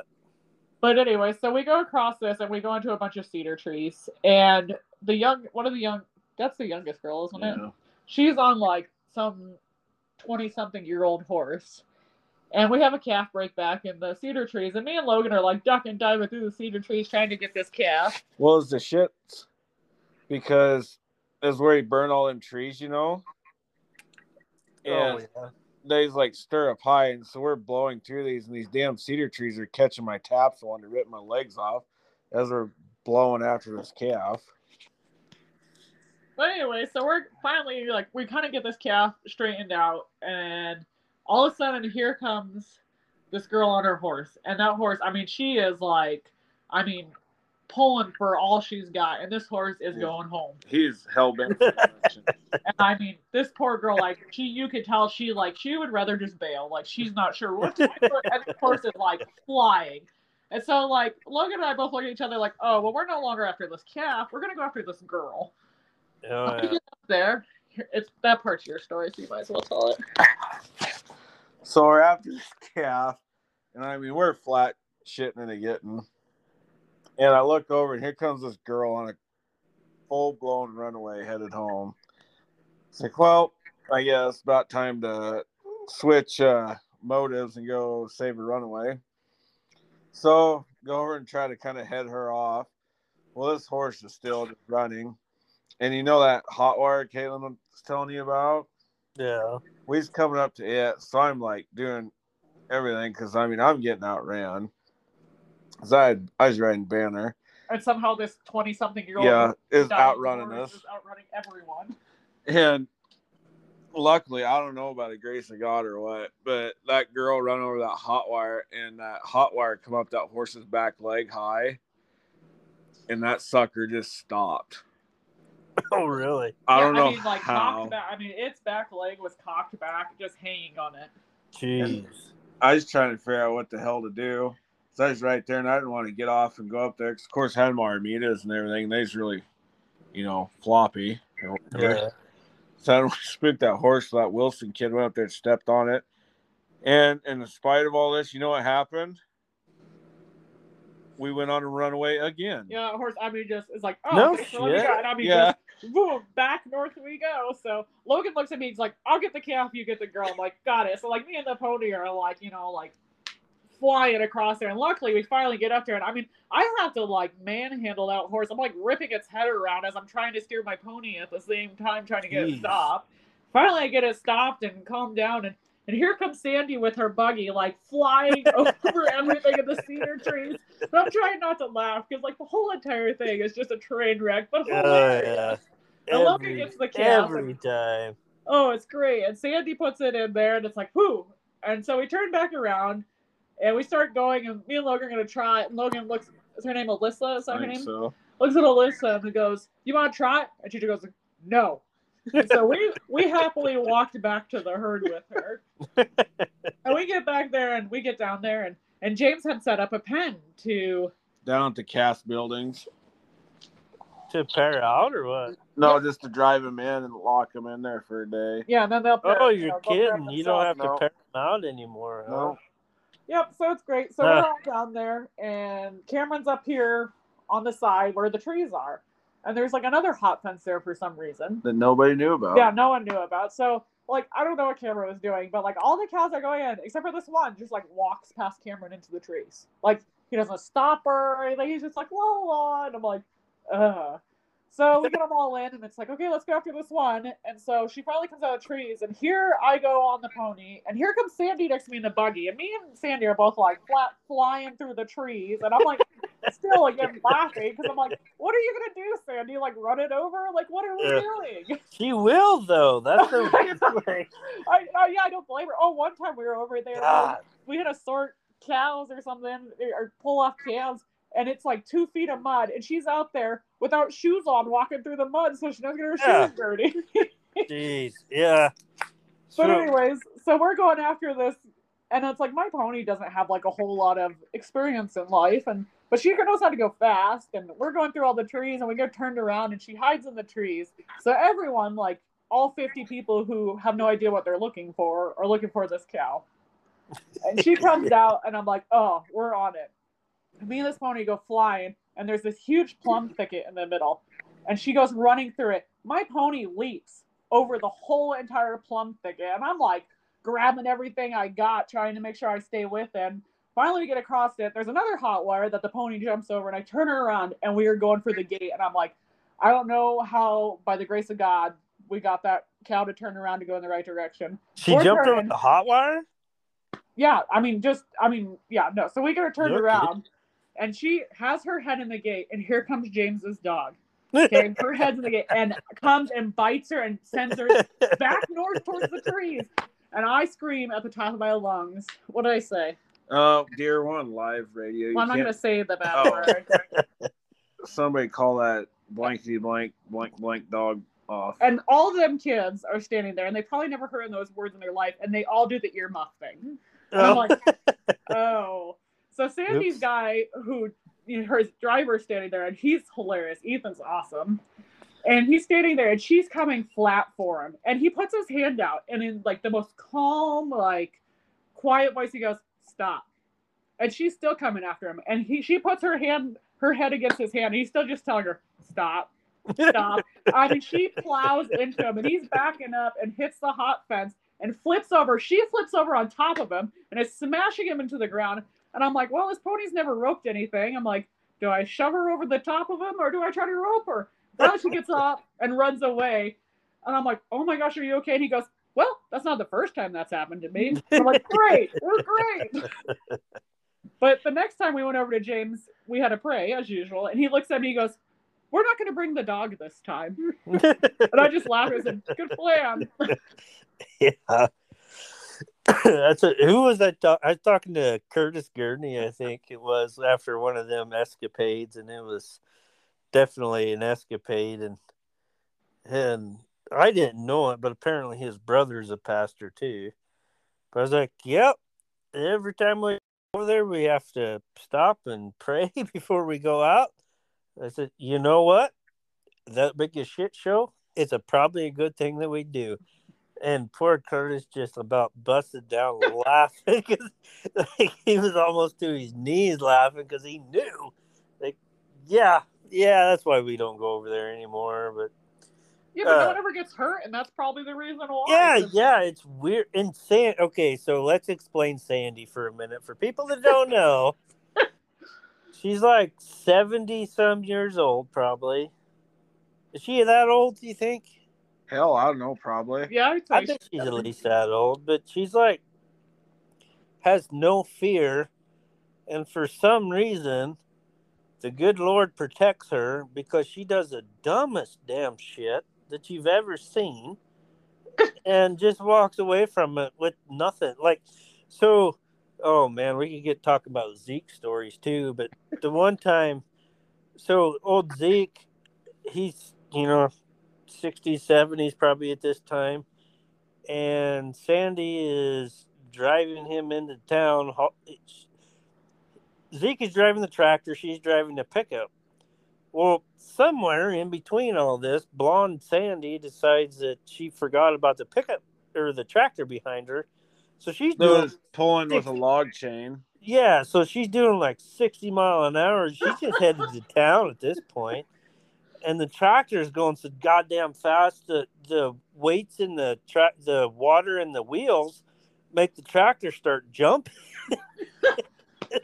So poor Zeke's back there, and he's just laying on the brakes as hard as he can. Sandy, the pickup's starting to look down, so she just starts giving her more gas. It's a wonder that Zeke died before he did, just from all that crap. But one day, I went over, I was working for him, day working, and this bull took off, and she'd take in cows, and these were farmer cows, and didn't have any respect for a horse. So this bull just takes off. So I ended up roping the bull, dragging him back up there. And, of course, I didn't head him. I was on a colt, so I didn't head him. I just front-footed him. And we're headed back to the pen. And I'm on, probably 60 foot of rope or whatever it was. And I go back and forth, and I got everything herded up there, and we're going through the corrals. Well, Sandy just decided that we need to take this rope off, so I dally up, stop this bull. She drives up there with a little side-by-side, grabs a fence of pliers, and like walks up to the shoulder of this bull and grabs a Honda and pulls it off, and like nothing happened. It's like, what in the hell? Like a normal person would die, but it was just a normal day for her, and it was just a normal occurrence. Every time that I go over there, there'd be something like that you just wonder how the hell she's still alive. Well, one of the days we were over there, and she wanted to show me her brood mares, and she has all them barrel racing horses now. Oh, yeah. And so we went out there, and again, she's like wearing Crocs or like just her socks. I can't remember what it was. But we go out there to look at them, and we get out of the side-by-side. She's like, come out here. And they all come like at a full speed gallop, like at us. And I'm like stepping over next to the side-by-side because I'm like, I'm not getting ran over by these brood bears. And she stands there, and they're like splitting the seas around her. And I'm like sitting there watching her going, oh my gosh, we're going to die. She's going to die. And she like just could care less just watching them run around. Like, oh my goodness. Yeah. That lady could stand in the middle of a rapid and not give two shits. And on the other side. We seen her, a couple of weeks ago or we borrowed the trailer or something, and it had a brand new tire on it, wheel or rim or something. I asked Logan, I'm like, what happened? Did Sandy lose a tire? Oh, she's taking cows to the sale barn, had a wheel bearing go out and lost the other one. And drove all the way to the sale barn without it. Yeah, that don't surprise me. Yeah. Pretty much in our country, if you see a fire, you just head towards Sandy's because that's where it's going to be. Very seldom is there a fire anywhere else. Yeah, but you got to respect her because I wish I could be like that. I wish I could just like care less about everything and just be like, you know what? It's going to be great. Yeah, it's ridiculous the crap that she gets away with, and there'll be bulls fighting in the middle of a pen, and she'll walk up there and put her hand on the shoulder and tell them to knock it off, and the bulls just kind of go on about their business. What the hell? And like probably thinking like, if you're brave enough to do this, we don't want to fight you. Yeah, probably. Oh shoot. Yeah, there's one day she came to pick me up because he used to ride back and forth. There's only 5 or 6 miles down there, so I just grab a colt and I'd ride down there and then day work all day, and then I'd ride him back. Well, sometimes she'd want to give me a ride back or whatever the deal was. So the first time she showed up, she had this 24-foot trailer completely full of mineral sacks. I mean, like 2 foot high mineral sacks. Like, oh, this is gonna go great. So I throw this colt in there. Obviously, I didn't tie them because like they're either gonna die or get over it. And so she takes off, and every time we get down to wherever we need to go, this poor sucker's snorting and thinking he's glad to be alive. And then another time, and she didn't ever take the sacks out. It was just like a common thing. Oh, they still have a trailer full of them too. Well, that don't surprise me. So the one day she drives by the house and lets me out and just takes off. I'm like, what the hell? It's like, you have my horse. So she goes down like a mile to turn around, and then she's coming back, thankfully. Thankfully, she wasn't heading to Erickson or something. Turns around, and I'm like standing in the middle of the road, and she stops, and she's like, well, what's going on? I'm like, you still have my horse in your trailer. Can you let him out? Oh, yeah, I forgot about that. I'm like, good God, lady. Oh. It was always stuff like that. Yeah, but she is tough, and she's one of those people that we could sit there and joke about, but she does a lot for her ranch, and she's a hard worker. She is. She's a very impressive woman of what she's accomplished in her life. Oh, absolutely. From what Logan told me, she used to be like a master rider, like really well disciplined.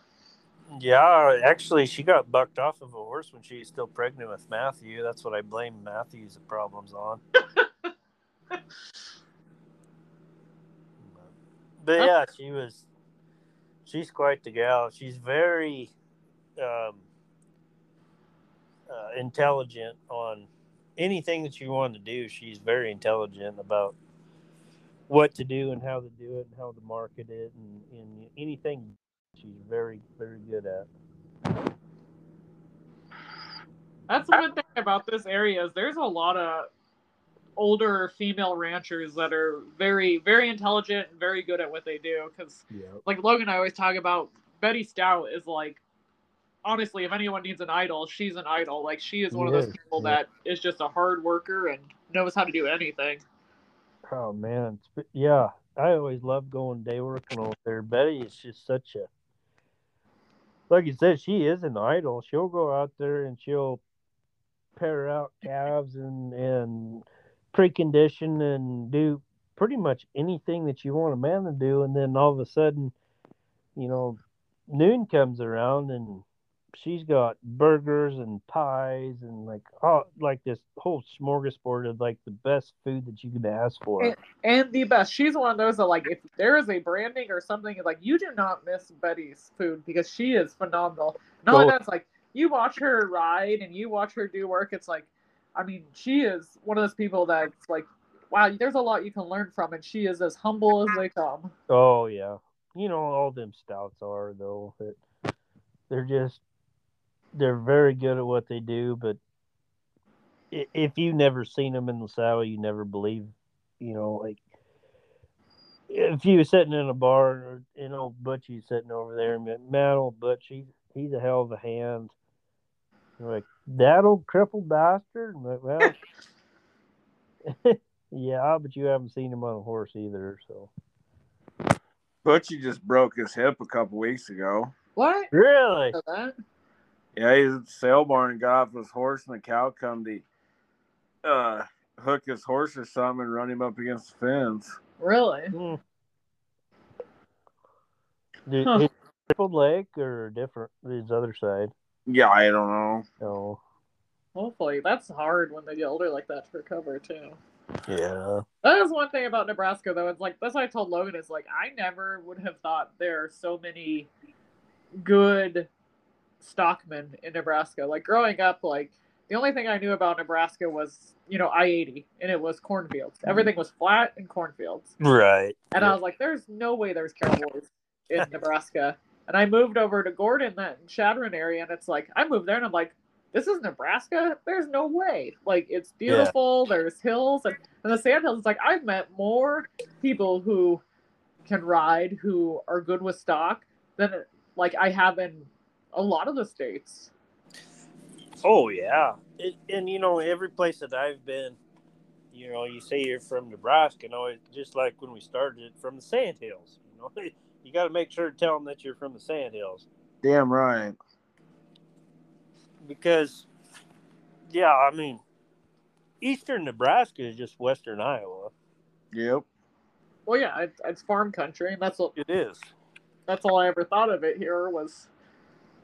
That's just all it was farm country. Yep. But I'll tell you, it's like there is nothing better than when you have a colt that's fresh and you go find a big old blowout to run them up. Oh man, it's like they're pretty tired by the time you get to the top. Oh yeah. Well, how many times has Haythorns won the WRCA deal? And most of them guys, they're from the Sandhills around there. They're not, imports or whatever you want to talk about. But you get to the Sandhills, and there's really, there's the Buckaroo influence, sure, and there's the Cowpuncher influence. But they kind of just turn up on both of them. Be like, you know what? I'm going to tie on 60 foot. I don't give a shit. And they're very proficient at both. And they'll ride with guys. We went out to, Lynn Myers, Brandon. And there's a guy out there that he had slick horn. He had a buck stitch head stall, and I don't remember what bit he was riding. Kind of a southern style bit. He had Arizona bells on, a denim jacket, and 60 foot of rope, and a horn knot tied onto the back of his saddle. And he's probably one of the handier guys that I've ever met. That Levi guy? Yeah, Levi. I don't know what his last name is. I can't remember either. Well, Nebraska to me is like a melting pot. Like it is. Yeah. Which is great. It's like you learn a lot more that way, and you see a lot more things, and there's nothing wrong with that. But it's like growing up, it's like we were very traditional. It's like everything was buckaroo, everything was, the way you did it. And so once you started traveling, you never knew there was other options. Yeah. I used to wear a flat hat when I was in Oklahoma, and that was mostly just to piss the Okies off. And I still like a good flat hat. I think it looked cool. But the more people I'm around with flat hats and stuff, the more that I don't do it now, just because of a lot of people wear a flat hat and think they're really freaking handy, and they're not. Well, yeah, anymore. It's like I remember when maybe it was Western Horseman, or it was something that like came out with a fashion. They always have their like fall fashion or whatever, and it was all about being a buckaroo. And all I could think is, dressing a certain way or being a cowboy or doing this. So being a bucker or a puncher, it's not a fashion statement. It's like we all dress like old men. And it's like, so it's like, it doesn't matter. It's like, it's pretty much the same thing. And that's what it became. And it was really unfortunate in both ways. It's good because like it made it accessible for a lot of people to be able to buy those type of things. But at the same time, it like became like, oh, well, I'm a buckaroo because I bought the hat or because I bought this Wade saddle, but I don't actually know what it means or the lifestyle that it actually is. Yeah. Yep. And now it's on to punchers. That's what it is now. It's like everyone wants to be punchy, and it's like, why can't we just be ourselves? Like, just be happy with who you are. Well, and I blame a lot of that on Dale Brisby because, I used to make, I'd make a pile of shotguns and Armidas. And I still do make a lot of them. But then anymore, it's getting more and more and more to the Arizona Bells. And I think a lot of that is just the Dale Brisby thing. And people want to be punchy and be like Dale Brisby, which is fine. But I think people need to start getting more with their country. And, like the Buck Renneman thing took off, and that's where the whole buckaroo, like you'd see Wade saddles in southern Texas and stuff like that. Well, that's great, but stick with, if you want to be a buckaroo, then be a buckaroo. If you want to be a puncher, be a puncher. But even Kansas, Nebraska, South Dakota, a lot of Montana, even North Dakota, there's really not this is the buckaroo way and this is the puncher way. It's kind of, like you said, a melting pot. Yeah, but now anymore, it's like all it is to me is like all of it is a fashion statement. It's like you see so many people buy the gear and then they like, scoff at others because it's like, oh, well, you think you're a buckaroo, but your spade bit isn't, Oh, yeah. You don't have this. And it's like, you know what? It's like, who cares? Like, and like a lot of the most handy people I know and have known in my life rode with the most simple things and didn't dress fancy, and that you don't judge people by their clothes, you judge them by their ability. Cowboy in a continental suit. Well, shoot, like I'll talk to somebody and they're like, well, I'm looking for a saddle. So I'll send them like a picture of full floral saddle. Oh gosh, I don't need all that floral. That's for them buckaroos, and like talk it down. I'm like, all right, man. If you don't like it, that's fine. I can do a rough out, but if I just show you a rough out, you wouldn't know what I can do. And they'll just drag it down. It's like, all right, so you tie on a 20-foot. That's cool. I can do that too. Can you pack 60 in a slickhorn? No, that's too much rope. Blah, blah, blah. Okay, well, don't talk it down then. If you don't know, if you've never done it, if you're not proficient at it, how the hell can you talk shit on it? Yep, that's how I tell Logan all the time when I try to get him to eat vegetables. Hey, you don't get big and strong eating vegetables.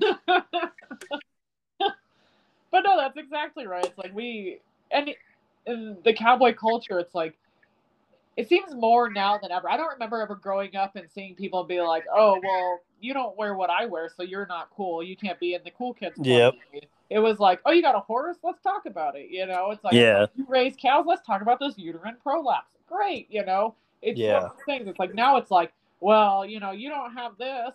And I think it makes it really hard for anyone to join into it or anything, because it's like these new kids that want to do it, who probably would work harder than a lot of the people who've been in it for a while, they don't get a place to start because they don't have the right tack. They don't have the right look. So people already look down at them. They're like, well, you don't have this, so why would you want to be part of it?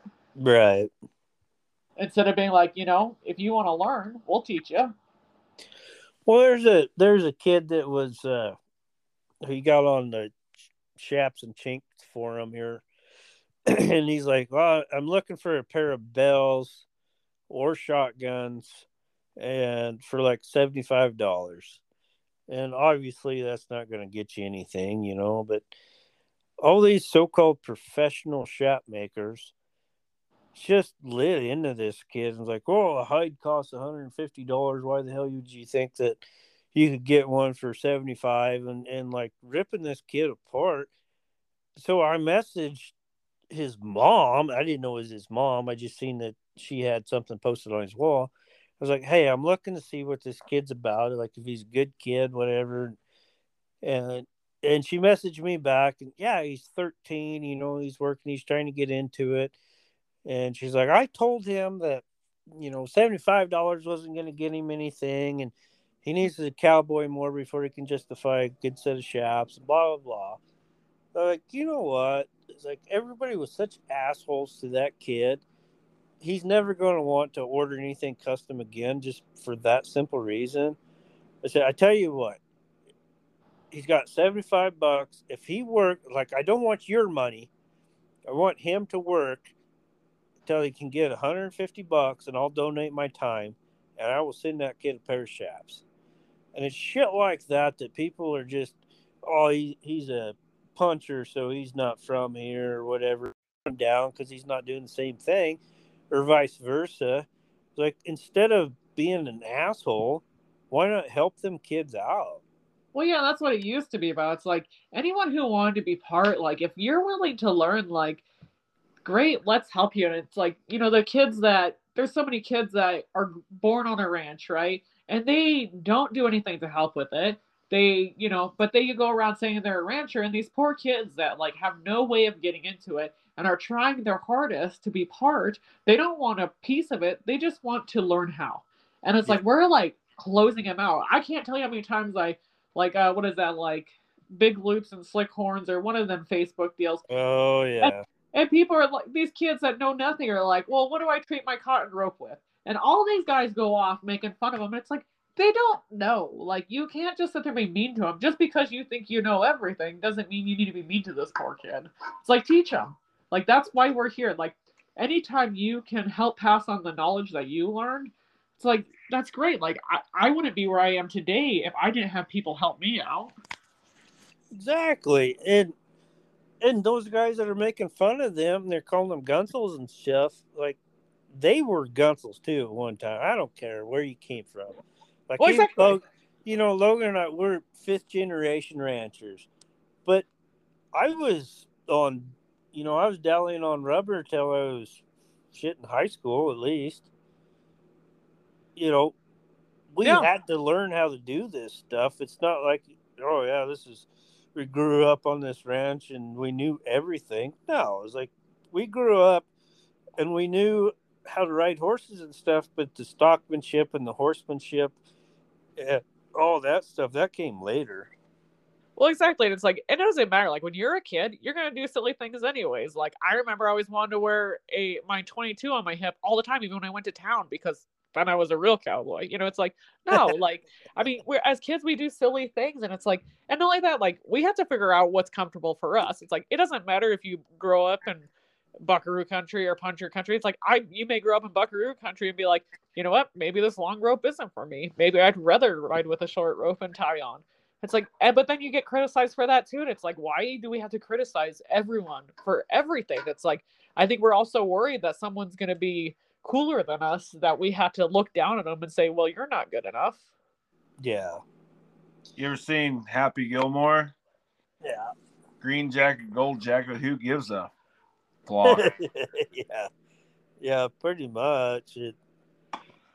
I think and this is a lot of the reason I'm doing the podcast, is to encourage people that want to get into it.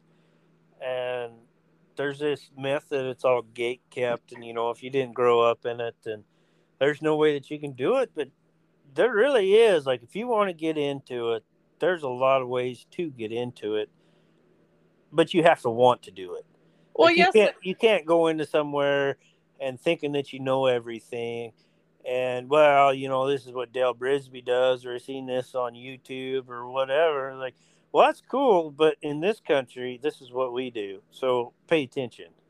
Well, exactly. And it's like, you have to be willing to learn. But at the same time, I can see it both ways, because, like, it is hard to get into it if you are not part, and especially if you don't know, because, like, how many times do you see ads for, oh, we're looking to hire someone on, but you have to have experience.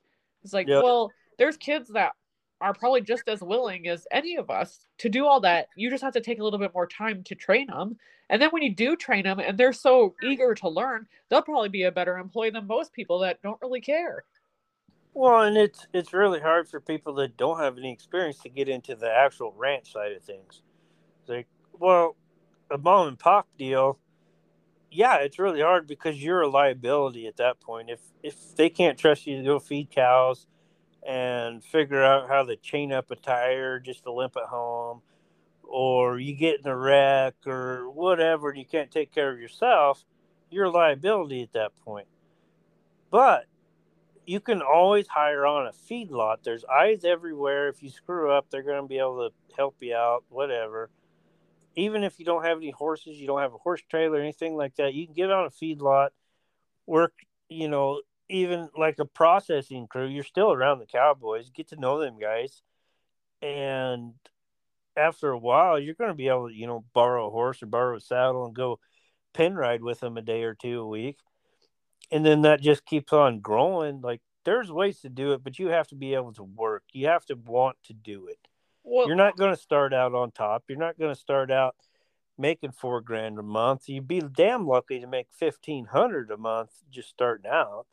Like, it's not a very profitable lifestyle, but if you want to do it, you can. And that's exactly right. It's like, it's not, I mean, you do it because you love it. You don't do it to get rich or be famous. Well, I mean, some people think they're going to be famous, but it's a very demanding, hard job. So it's like, if you are getting into it for the wrong reason, you're going to wash out. And that's the thing, is like, them kids are getting into it for the right reasons because it's something that truly interests them and they want to learn. It's like, we all need to take our time. It's like, yeah, we may not know very much, but Logan and I always, like, when we go to brandings and we see people who are new or that are really trying, like, we take our time to make sure to say, like, here, let me help you, or, talk to them and try to let them feel included. It's like, there's a couple of kids around here that are just starting out, and we're always like, we're going to go do this. You want to come with, like, just anything we can do to help them see that there's people that see it, like, we see that you want to work.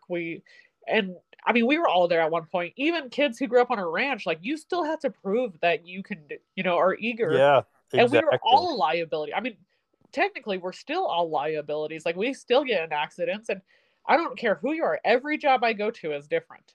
Yeah. And you have to be able to adapt and realize that, like, just because you've done it for so many years, or you think you know something, I can go from one job to the next and it will be completely different because the way they do it is different than the last people. Yeah. And the biggest thing that I see that just grinds everyone's gears is, say you come to Montana from Texas and you're working on an outfit and you're green anyway, but then you get in there and you're like, wow, this is how we did it in Texas. Well, nobody gives a shit. Go back to Texas if you want to do it like that. This is how we do it here. Point your ears, figure it out. Like, if you did it like that in Texas, that's awesome, but that's not how we do it here. This is how we do it. If you want to do it like that, fucking go back to Texas. Sorry. Go back to Texas, do it the way that you want to, or point your ears and figure it out how it's done here.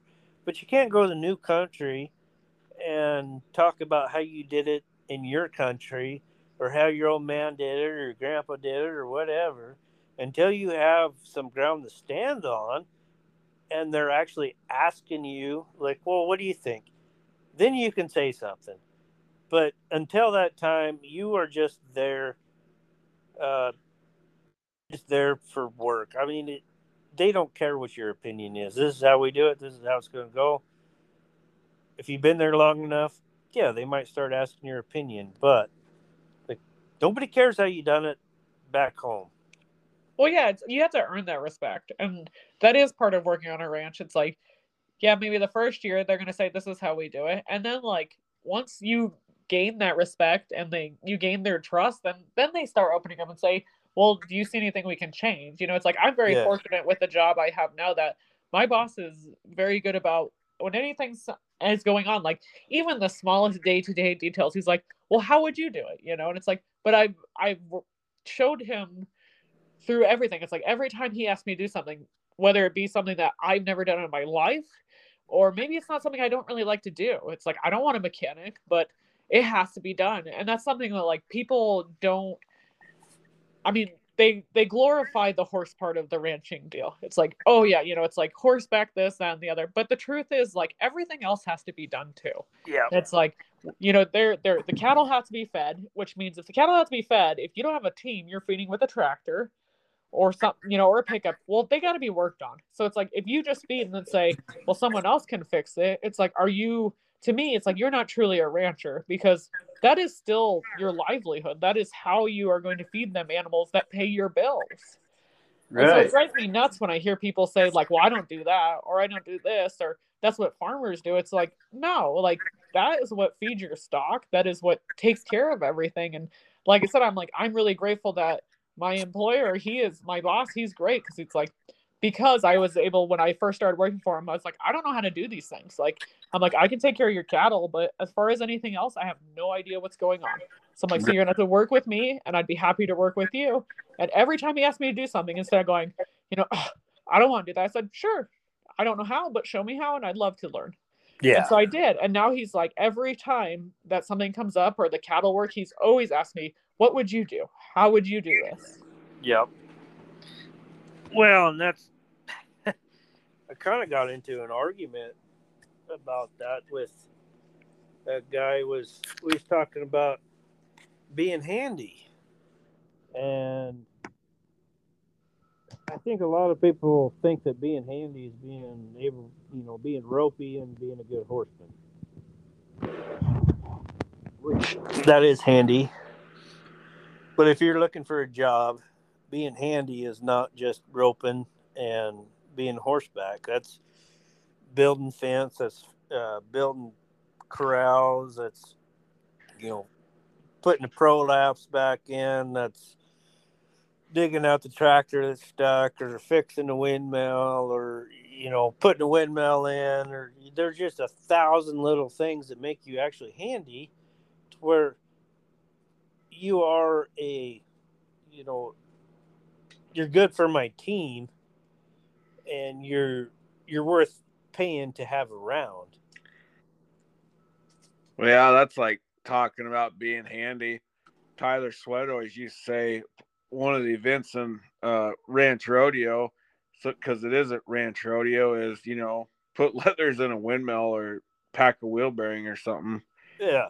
Because, I mean, who wants to go to Ranch Rodeo and pack a wheel bearing? But it is a Ranch Rodeo, and there's more to ranching sitting on the back of a horse. There is. And if you want to get a good job somewhere, it's not just sitting on the back of your horse and driving cows around. Like, there are places that do that. And if you want to do that, Arizona, New Mexico, that sort of country, you probably can, but you're going to get, $1,000 to $1,500 a month. And that's fine, but all you're doing is riding around horses. Well, that's great. And I would love to do that. But for me to be able to call somebody handy, they have to be a benefit to me to be able to hire them. And welding, putting leathers in, putting tanks in, building fence, building corrals, knowing how to build corrals so they're actually flow. Like, there's just 1,000 things that makes so much of a difference on. If you come to me and I'm looking for a hired man, and I can weld, I can do this, I can do that, and I can build corrals and blah, blah, blah. Or you can hire a guy that can start a colt. Yeah, that's awesome. But that's not what I'm looking for right now. Well, two things is, you got to hire somebody, or them guys, that all they want to do is be a horseback. Great. But the sad truth about it, most of them guys that only want to be horseback, they can't do anything horseback. They're just kind of out there on a joyride. Yeah. Or they just start colts. To me, it's always interesting because you always hear people say handy. And it's always funny because you always go see someone who's handy. It's like, well, to them, like a team roper, right? They could rope something, but a lot of them, I'd watch and you go, well, can you identify a sick calf? And they couldn't even tell you half the sicknesses. Or if they seen it, they wouldn't even tell you how to doctor it or how you would treat half of them. Exactly. There's a huge difference between being ropey and being handy.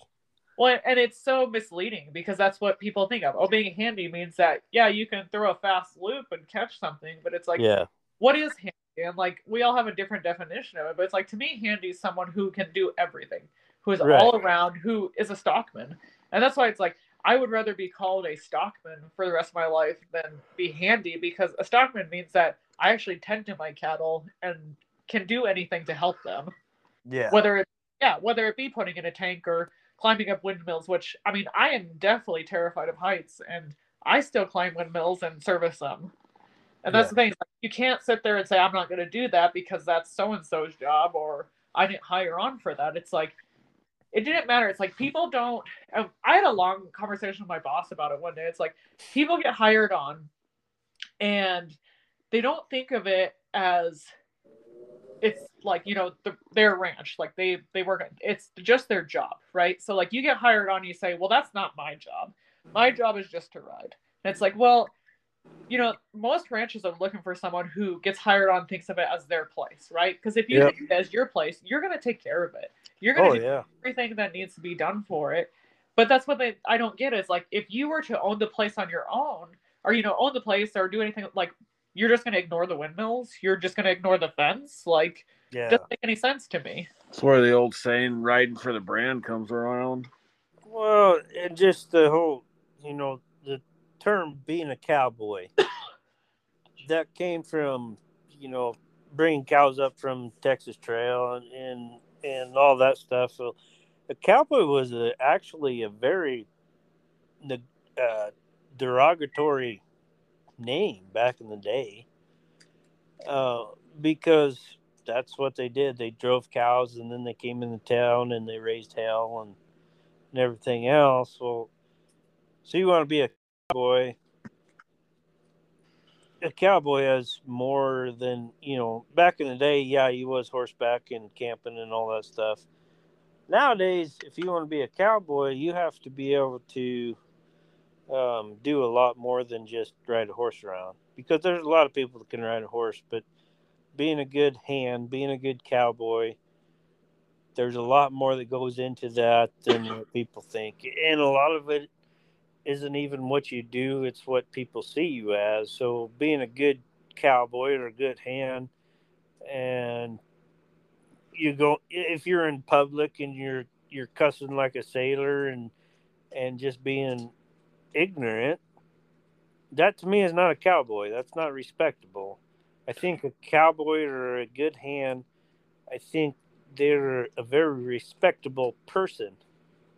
And I think that has gotten lost a lot in the last few years.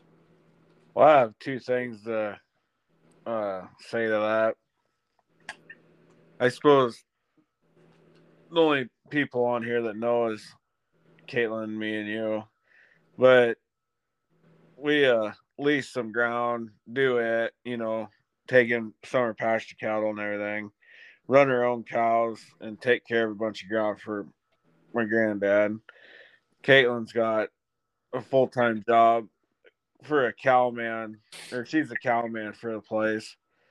And we both do all this, and then I day work, which a lot of the time, I'm horseback, but there's a lot of time I'm building fence or whatever, which that's what he said, being handy is whatever. But I mean, especially in the sandhills where we are, you got to be able to do pretty much everything. And, just, I mean, day working's ranching, kind of, but just like being a rancher, you got to be able to, work on equipment, do the maintenance, do windmills, all that. You got to be able to do everything, not just plod around on your damn horse. So Yeah. Logan and I watched the Casey Tibbs documentary it's called Floating Horses. Have you watched that, Corey? I don't know the floating horses. I watched the one where they gather everything and take them to across the river. Yeah, we watched that last night. Yeah, Born to Buck. Well, Floating Horses is about like his life and stuff, and it was really interesting to watch. But at the beginning, they talk about, like, I'm sure most people are familiar with Casey Tibbs' story, but like how his dad didn't want him to be a rodeo cowboy because when you go to town as a cowboy, that's a bad name, right? Like cowboys are lewd and they do things that they're not supposed to. And it's funny because it's like we've gone away from that for a while, that it was like growing up, I remember cowboy was a term that meant like you would help others. Like you were good with God. Like you were good with kids. You didn't cuss around people. Like you did everything you could to help. And it seems, I totally agree with you. It seems like it's totally turned around. And it's something that I've noticed with females. And it drives me nuts. It's like, so we sit here and I always hear it's like, oh, it's really hard being a female in this profession. And I kind of chuckle to myself because I'm like, yes and no. Like there is parts of it that, you know, you're going to go places and men aren't going to think you can do things, but we're doing it to ourselves. Like we're pushing ourselves out of the game because I have noticed more than now than ever. It's like, we are so worried about being punchy or being, you know, a certain way that like I see a female go into it and they go to like a branding or something and they show up and they think they're better than everyone. And so they go and they try to prove something. And so they're like really pushy and like over the top. And it's like, just take a step back. Like, calm down, like be quiet. It's like the less you do, like showing off, the better. Because like then it proves to him, it's like, oh, well, she's actually here to work. Like she's not here to boast about stuff. I remember one time I went to a branding in Wyoming. Douglas, Wyoming is where I went. And some friends invited me, and I was really excited to go. And I went there, and it was beautiful. And I show up, and the gentleman who owned the ranch, he was probably 80-something years old. And he just looks at me, and he stares at me for a while, and he goes, I suppose you're going to help. And I said, yes, sir. And I was quiet the whole entire day. And at the very beginning of the day, he was very rude to me. Like, he just, you know, would say rude things and just... But I stayed quiet the whole time. I did everything he told me to do. You know, it's like I never argued with him. I never said, no, I would do it this way or let me prove to you. And by the end of the day, he opened up and he had a huge conversation. You know what he told me? He says, I normally don't like working with girls because every girl that I've ever had come here had to prove to me that they were better than all the men. Oh, yeah. I don't need this. He's like, I need someone who's going to work side by side and not have to boast about how good they are or how much better they can do something. It's like, we're not here to prove that we're better than men. We're here to work side by side.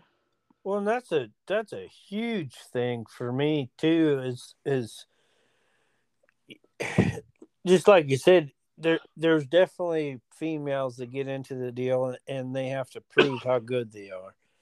And then there are the girls that are just flat out handy. And I know a lot of girls that are just flat out handy.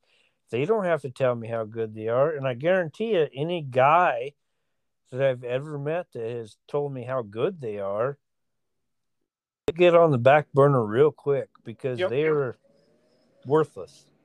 Like, if you have to tell me how handy you are, you're not handy at all. Yep. We went to Brandon and this girl showed up and it was, you know, when Monty Walsh for Shorty goes rolling up to the hitching post and says, can you do that? And Monty and Chet roll up and they go, yeah, we did that. Just same as you. We both got off our horse. Yep. Well, she's going all like that. And it's like, cool. You can lope in a Brandon pin and rope something and spin around and haul ass. Great. Oh, is this at Conrad's? Yeah. Oh. It's like, great.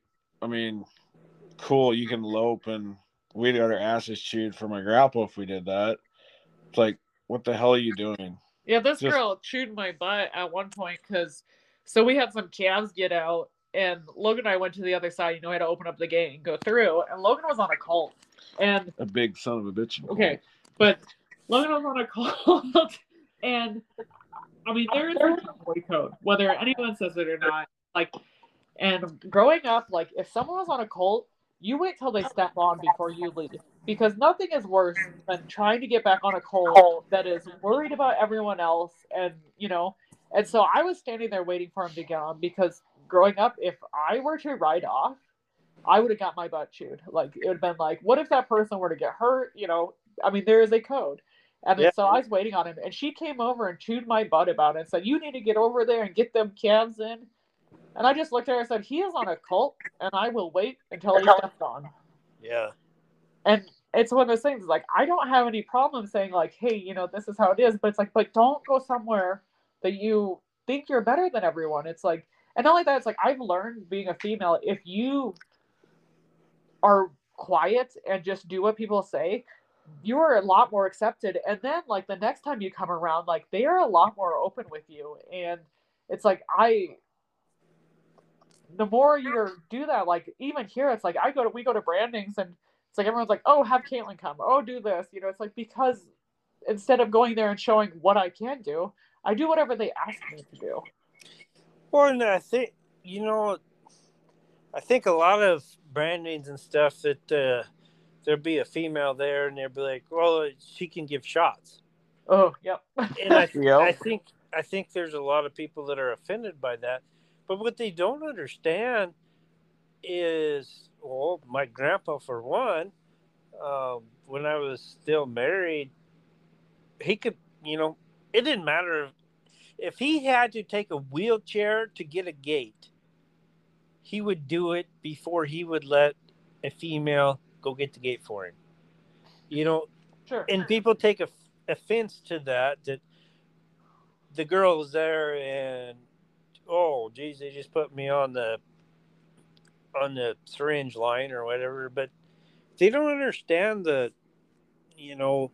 how the system is, how, the older generation, and if you was brought up right, the newer generation is like, you shouldn't have to get a gate and you shouldn't have to get a door and you shouldn't have to wrestle calves. And that's just part of it. And some people take offense to that, but really you should be thanking those people for that, because it's not just being able to give shots and be in there. That's a big step for them older guys. Well, absolutely. And I'm one of those, I don't like giving shots. Like if it's something that has to be doctored, I like doing that. And I don't like vaccinating. And a lot of times, like if I am vaccinating, I have no problem doing it. If they ask me to do it, I'll do it. But a lot of times, if I see a younger kid that wants to learn, I most of the time will grab one and take them with me and show them how to do it. And once they're comfortable, I let them do it and I'll go wrestle, because I have no problem doing that. But I'd like to teach them. But I do definitely agree with you. It's like I went to a few brandings growing up, and it was every single year. It was tradition. You went there. If you were a female, you were not in the branding pen.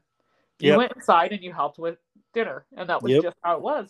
And it's like, and you never complained, because that was tradition. And I can't remember how many times I heard people say, well, that's just wrong. Like women shouldn't have to be pushed inside. And it's like, there's nothing wrong with that. It's like, it is still a job that has to be done. People need to be fed. Yeah. And only that, it's like, everyone needs to learn how to cook. Like, I don't care who you are. Like my son, who is 8, I'm teaching him how to cook, because I don't want him to grow up and when he's, an adult, be like, I don't even know how to cook anything, so I'm going to have to go buy everything.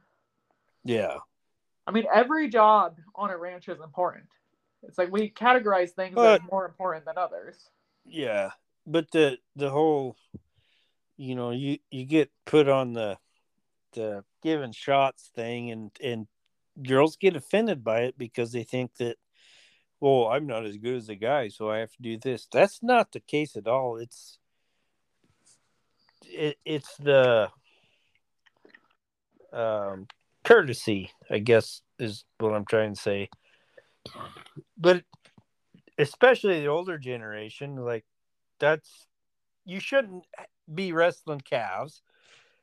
And if you are, like, I don't know, it's just very hard for them to do. I had my grandpa, toughest sucker that I've ever known in my life. I'm pretty sure that'd be our grandpa. Yeah, our grandpa. Are you gonna brawl now? Yeah. So our grandpa, he's 84 years old, and we was preconditioning calves, and we was gonna grab this bull out of the back pen, and I ran him in there, and Grandpa sits in the back corner because them damn Angus bulls are just nothing worse, Anyway, so I have Grandpa there, and then I have this other guy. He's like 60, was working for me, and then I had my ex-wife there, and I run this bull in the pen. He runs down the corner, past Blue, the 60-year-old guy, and then up towards my grandpa, like I said, 84. And he starts shaking his head. So I come running down there and I get this bull and I bait him and we go back to the other pen. Well, so I try to tell him and this other old gentleman that he's kind of on the fight. Like, just let me deal with it. You guys get your asses out of here. Well, yeah. Well, you're not going to tell an 84-year-old man what to do in his own corrals. I guarantee you that. Especially my blood. So, anyway, so I was like, whatever. So I run this bull back down there. And mind you, this is a bull that was halter led into the trailer as my brother bought him. And so I wasn't too worried about it. But, hot cows, they tend to make people do stupid things, or bulls. So I go in there and let this bull in the pen. He runs right down the corner, and Blue jumps the fence. And then Grandpa, he gets 2 rails up thinking he's pretty safe. This bull starts shaking his head, and I grab a panel rod, and I come running. But by the time I got there, he'd hit him in the butt and just threw him like a rag doll, and he landed in a pile. By the time I got there, the bull was on top of Grandpa, and I was beating him over the head with this panel rod, like bent this thing into a U. Get this bull out of there. Grandpa lost his dentures. I thought I killed him. Sure as hell we killed him.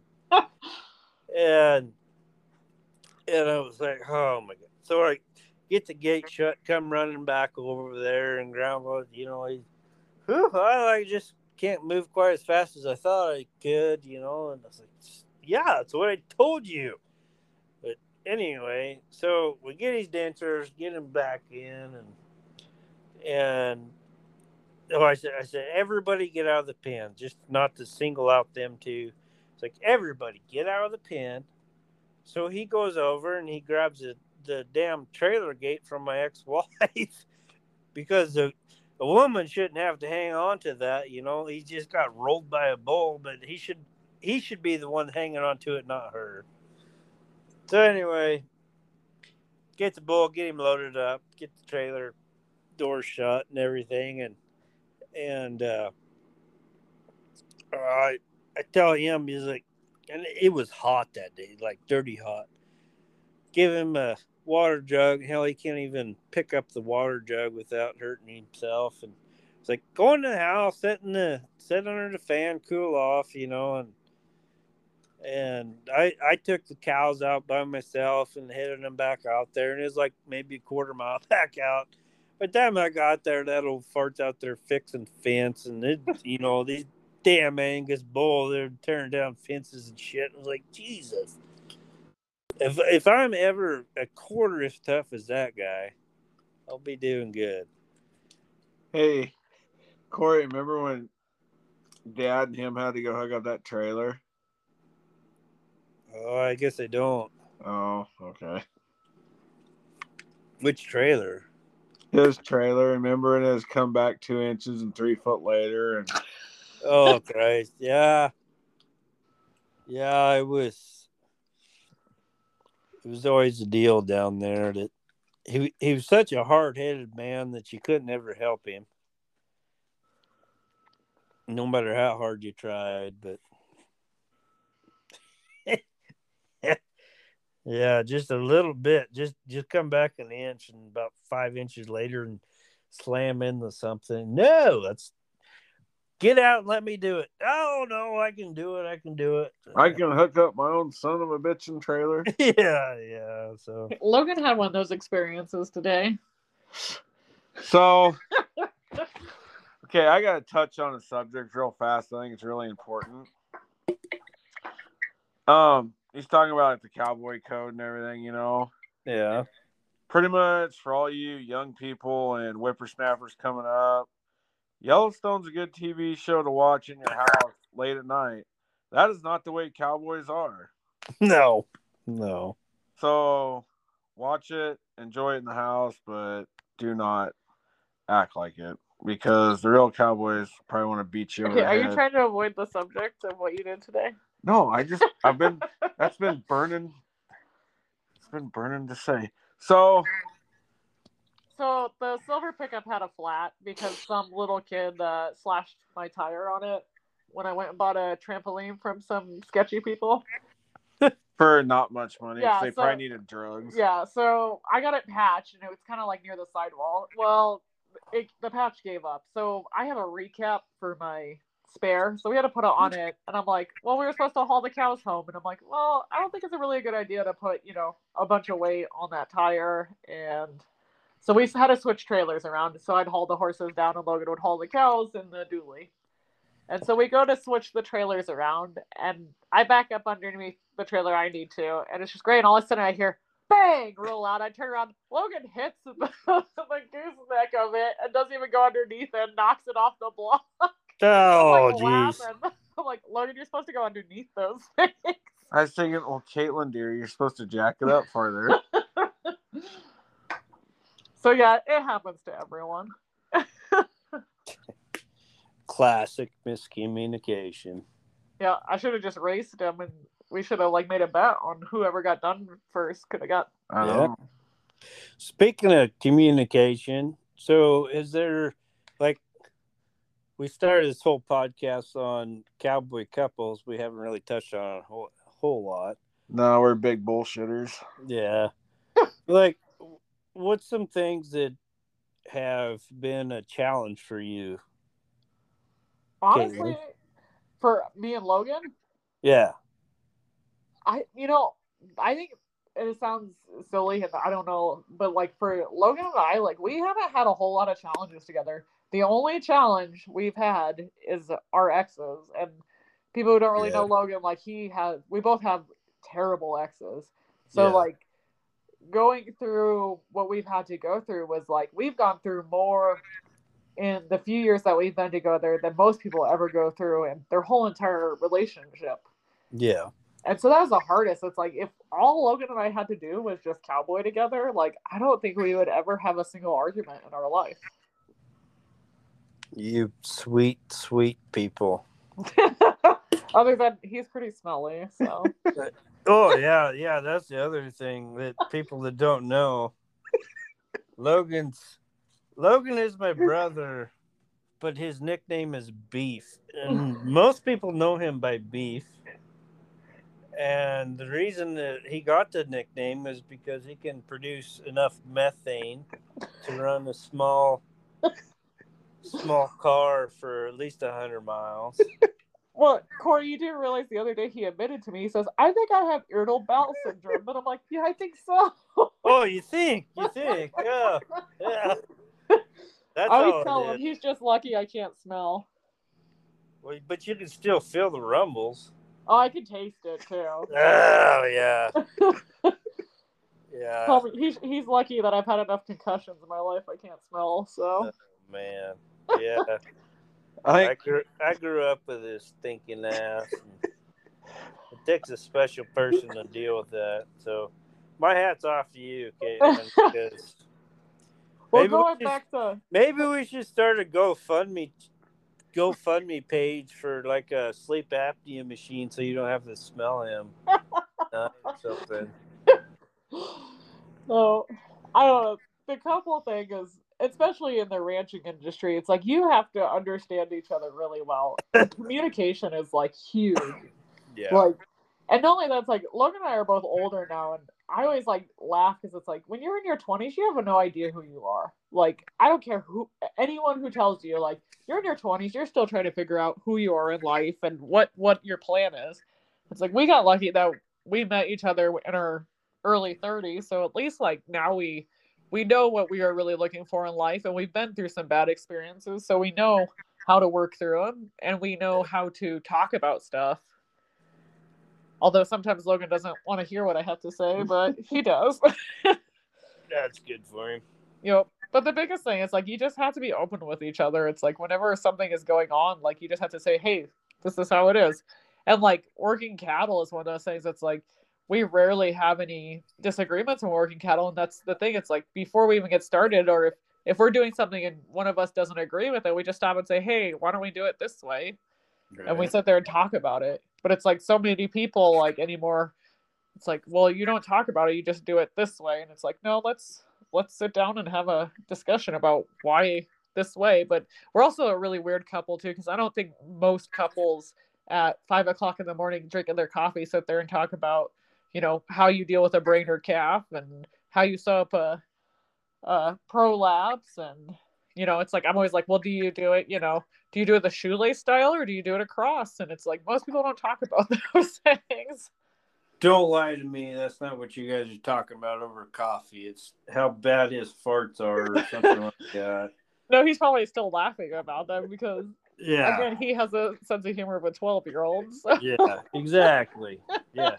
Yeah, don't give me that this is what you do in the morning. I know him better than that. That's what he does, but that's what I'm like, okay, can we stop laughing? I like talking about Talk about something serious here. Yeah. Oh. So, what advice would you give to someone trying to get into it? Into what? Into the cowboy stuff. Absorb everything you can. You know, it's like ask questions. Don't be afraid to try new things. Shut up and listen. Don't be arrogant. Well, that's what absorbing things is. It's like, well, we're not all as smart as you are. Hey, so on a side note, before Caitlin moved in, you know, we text message a lot, you know, and well, we still do. But anyway, she'd send me some like off the wall message about whatever, you know, with big words. Well, shit, I didn't know what the hell she's talking about, so I had to go Google the words so I knew. Oh, jeez. I'd always know that he was Googling things because it takes him a while to reply. And I'm like, and then I asked him, like, did you have to look up that word? And he's like, yes. And I'm like, okay. Well, at least he's honest with you. Yep. Yeah, we're still to the point that he'll use words. I'm like, Logan, that's not the right word. Oh, man. But sorry thing is he was a smart kid of the family. He is a smart kid. Smart ass. Yeah. Yeah. No, I mean, if someone wants to get into cowboying, it's like, go for it. It's like, don't let anyone discourage you. There's ways to do it. Like you can do it if you just put your mind to it. Yeah. And start off small. Like, you don't have to be the best, and you don't have to go and be on, like, the biggest spread you can find. It's like, start off small. Like, go to your local sale barn and just go in there and start, like, running an alleyway. Yeah. Like, be around cattle. Like, start understanding how they move. One of the biggest thing I've never, like, growing up, never understood, and then when the older I got, I noticed it's like, people don't understand where to stand to move cattle or horses. It's hand in hand the same. It's like they don't understand the quarter system. So it's like, if you can just be around them and realize, like, if I move here, this cow is going to go this way, you know? And just, the other thing is just, like, learning how to be calm. It's like, people get around cattle, and even horses, too. It's like, and they get jumpy and antsy, and then the cattle or the horses are the same way. Yeah, cattle and horses go off you. Yeah. Yep. They definitely feed off you. Talk a little bit about, he was talking about where to stand and stuff. You know, a lot of the people listening probably have no idea what you're talking about. So we always called it the quarter system. And so, like, if you were to take an animal and you cut him into quarters, so what you would do is from their nose to their tail would be a straight line down their spine. And then would cut them in half. And then across their shoulder, if you would make a line straight across their shoulder from their one front foot to their other, that would cut them into quarters. So the rule of thumb would be, like, if you're standing in front of that, directly in front of that animal, they can't go forward, right? The only decision they have is to go back. So as soon as I, like, step to the right, that animal is going to go away from me that way. So, like, if I'm on, which I would be on technically on his left side if I'm standing in front of him, they're going to go to the right. So everywhere I move, and as soon as I step behind his shoulders, they're going to go forward. So there's a reason why, like, and it's just like the smallest little inch that you can move, and the animal will respond to it. And it's, sorry, go ahead. No, it's not even stepping this way or that way. It's leaning. Well, yeah, or even, I mean, there's sometimes you can just move your head, and they do. Like, I know, like, working cattle lots, like, if you just stand there and you just kind of move your head a little bit, just that little bit of movement and taking the pressure off of them, they're like, oh, well, now I can see the opening. And the other thing, like, you see people is, like, they get so pushy about it. It's like, they'll get up to a gate or an opening or something, or it's just they just want to, and then they start rushing, and it's like, stop, just stop and take your moment and let them figure it out. It's like the animal are a lot smarter than people give them credit for. And it's like you always hear people say, "Oh, cattle are dumb." It's like, no, cattle are trying to protect themselves. Yeah. And so like, say I'm on a big operation. We're bringing in a lot. Let's just say we're bringing in 300 head of cows, into the corrals, and we got people, spread all around riding drag. Do you hoot and holler? Do you say whoopie tie I-O, or what do you do? Oh yeah, just run them all in as fast as you can. No, it's like the more quiet you can be, the better. It's not Hollywood. You don't have to have some big old scene of everything blowing through. Yeah. And that's the thing. It's like, I mean, everything comes with patience, and it's like no different than what we talk about when you're first learning how to be, or if you want to become a cowboy. It's like it takes time. Everything takes time. It's like, and the slower you go, the faster it is. Yep. There's so many times that just running cows in, oh gosh, there's been so many brandings that everybody's hooting and hollering, yipping, and you're like, just stop and let it happen. Or like the one thing that I see the most is when somebody's trying to load a cow, and they'll be in this little pen, and people are yelling and screaming and hitting and hot shotting and everything else, and this cow's just getting pissed and going in circles and circles and circles. Like, back up. Yep. Just stop, back up, let them see what's going on, and instead of trying to push her in there, just let the pressure go back a ways and just give her a minute. Like, she will go in there because that's where she, oh man, it drives me nuts. There'll be people that will hot shot a cow to the ground because every time she sticks her head in the alleyway, they'll hot shot her. It's like, well, if you stuck your head in the alleyway and you got zapped, what the hell are you going to do? You're not going to want to stick your head up there. Yep. Like, every time I stick my head there, like, I get shocked, so that's not the way to go. Well, it's no different than horses. It's like, how many people do you watch try to load their horse, and they have such a big issue, and then they go, well, my horse won't load. It's like, well, every time that horse gets up there, all you do is make it uncomfortable. Yeah. It's like, I mean, I remember one time, I can't remember where I was, but these people couldn't get their horse to load. And I went over to help them, and I'm like, and they were out there and they had a whip, and they were just, I mean, overhauling this horse, which is fine and all. It's like, whatever. And I went up there and I'm like, I walked into the trailer with this horse, and the horse put its head down and started sniffing the trailer.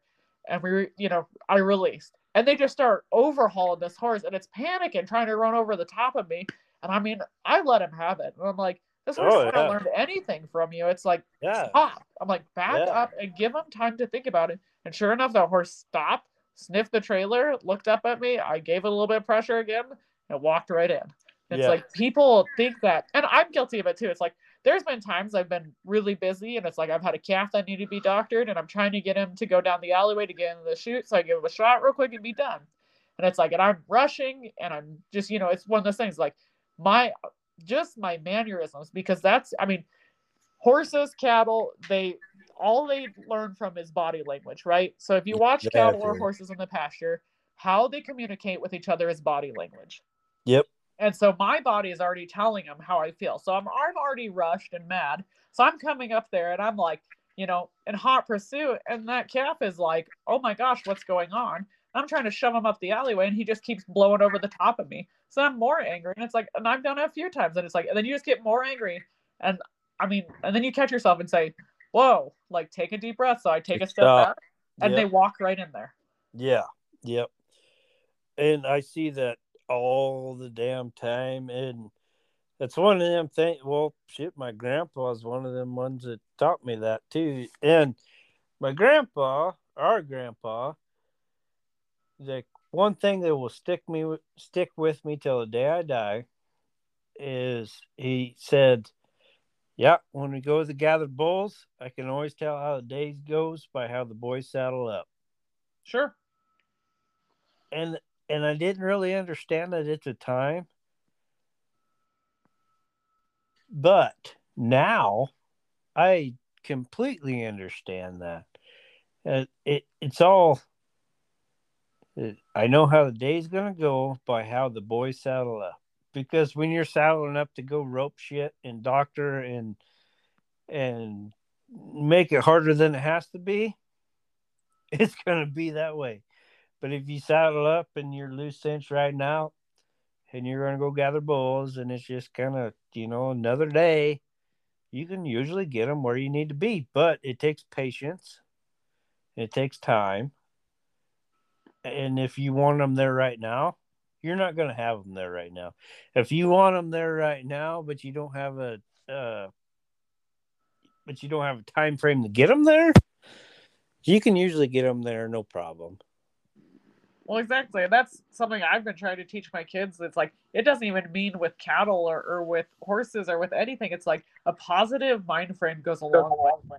And so I always try to teach my kids that it's like, as soon as you wake up in the morning, like we can sit there and be like, I have to get up and I have to go to school or I have to go to work. And it's like, if you get up and say, I can't wait to do this. It's like, it's so crazy how much better your day is. So it's like you start off your day happy and then everything from the rest of the day goes better because instead of being like, this is going to be bad. It's like, I've had days like that where you just wake up and you're just mad about something. It doesn't matter what it is. You go saddle your horse and you can't catch your horse. And you sit there and you're cussing him. You're like, fine, I'll just have to rope you. So then you go and try to hula hand him, and you can't do that. And you're just burn the shit out of your hands. Yeah. And they're mad too. And they're just like looking at you like, what's your problem? And you're looking at them like, what's your problem? And it's you. You're the problem. They're reacting after everything you're doing. Oh, yeah. I don't think enough people understand that either. If you go in anywhere, you say we're in a public place, anyone that's listening to this knows exactly what I'm talking about. Because if you go into a public place, there's somebody there that you instantly want to go talk to, and there's somebody there that you just want to avoid at all costs. Whether it be a bar or a community function or whatever it is, there's somebody there that has a smile on their face, and you want to go up, shake their hand, hey man, how the heck you been? And then there's somebody else that you might get along great with, and you don't want to talk to them at all. And it's the same way with horses, cattle, kids. Like, it don't matter. Whatever energy that you're giving off is what's going to come to you. And like a lot of these people are, my life is so bad and I've had it this hard and blah, blah, blah. And they're always depressed. Well, you are going to get everybody else that's depressed to be around you. Well, exactly. No one wants to be around anyone pessimistic. No one wants to be around that. And it rubs off. And then it gets to a point where, like, you don't spend time with that person, and then they're mad about it. And it's like, well, I don't want to be part of that. And the older you get, the more you realize that. Oh, yeah. It's like that whole thing's like the telephone deal. Like, well, I'm not going to call anybody that never calls me. It was like, well, yeah, they're probably thinking the same thing. Like, this asshole never called me for the last 5 years, so screw that guy. And he's thinking the same thing. Like, nah, screw that. It's like this Facebook crap, everybody pushing off of each other. Like, go back to how it used to be. Man, I call people all the time. Well, my brother is way better about it than I am. Like, we'd be out supposed to be doing something, and he'd call a friend, that he hadn't talked to in the last 5 minutes, and hey, what's going on? I'm like, we got shit to do, but that's very impressive and that's very admirable of him. And I wish I could be more like that. I just get so sucked into my thing, Well, yeah, and we're all wired different. I'm the same way like that, Corey, too. It's like, and I have friends that understand that. It's like, my friends, I'm like, I may not call you all the time, but don't think I'm not here for you. And they're the same way. It's like we all, and the older you get, the more you realize, like, we all have things we're doing in our life. Like, it's not like high school anymore where our lives revolve around our friends. It's like Logan and I have our own endeavors going on. We have beliefs and everything else. So it's like, it's really hard to, it's like we get people all the time. They're like, hey, you guys should come hang out with us. It's like, we'd love to, but from running around working all the time and taking care of our own place, it's like we don't have time. Like, we'd love to, and we'll get to you when we can. And that's part of it. It's like you have to surround yourself with people who are like-minded. Yeah. Yep. Well, and it's draining. Yeah, it's man, I went down the wrong path several times in my life to where, the people that it's easy to hang out with are not necessarily the best people to hang out with. Sure. Especially like in the drinking thing, you get drinking beer and having a good time. Boy, you got a lot of friends. When you quit drinking, they definitely start spreading out few and far between. Like, what the hell? I thought we was good buddies. Well, we was good buddies when we was drinking.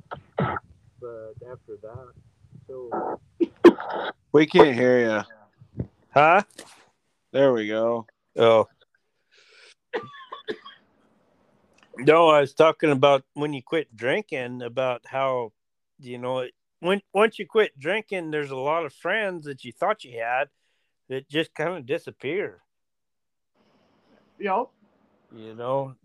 They're great friends when you're wanting to be stupid and have bad ideas, but as soon as you want to turn your life around, they're not behind you.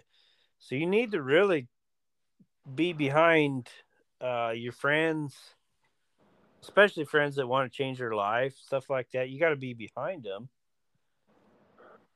Well, yeah, it goes back to positive people. It's like, yeah, the same thing. It's like you're around those type of people. They want to build you up. It's It's all about becoming a better human. It's like becoming a better human means becoming better at everything you do. Exactly. Like I had these bracelets made up that said "Be Better." Yep.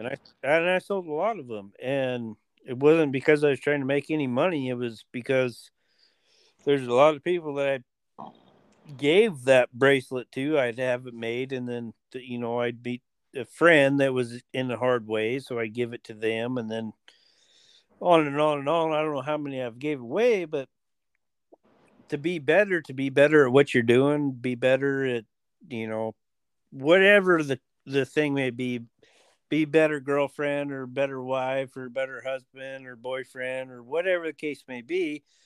But you always have the reminder to be better. And that's where all that came from, was just, I thought I had a lot of friends when I was drinking. And then when I quit, boy, they disappeared real quick. Well, and we all need that constant reminder. Every one of us needs every day to say, like, what can I do to improve today? Exactly. What can I do to learn more? Like, and that's it. It's like you see so many people, going back to the cowboy thing, that say, I don't need to learn anymore. I know everything. Yeah. It's like every day, if you can learn something from someone, that's like, I mean, I've doctored how many calves in my life, and it's like I still constantly ask people, like, what do you do for this? Like, what can I do that's better to help treat these animals? Well, and not only that, it's just like, how do you tie off? Like, because there's about 1,000 ways to tie off. There's a horn knot way, and there's going under the neck, and there's 1,000 different ways to tie off when you're by yourself. How do you do it? And if you keep asking that question, you're going to come around to one of them that you're going to really like, and it fits everything.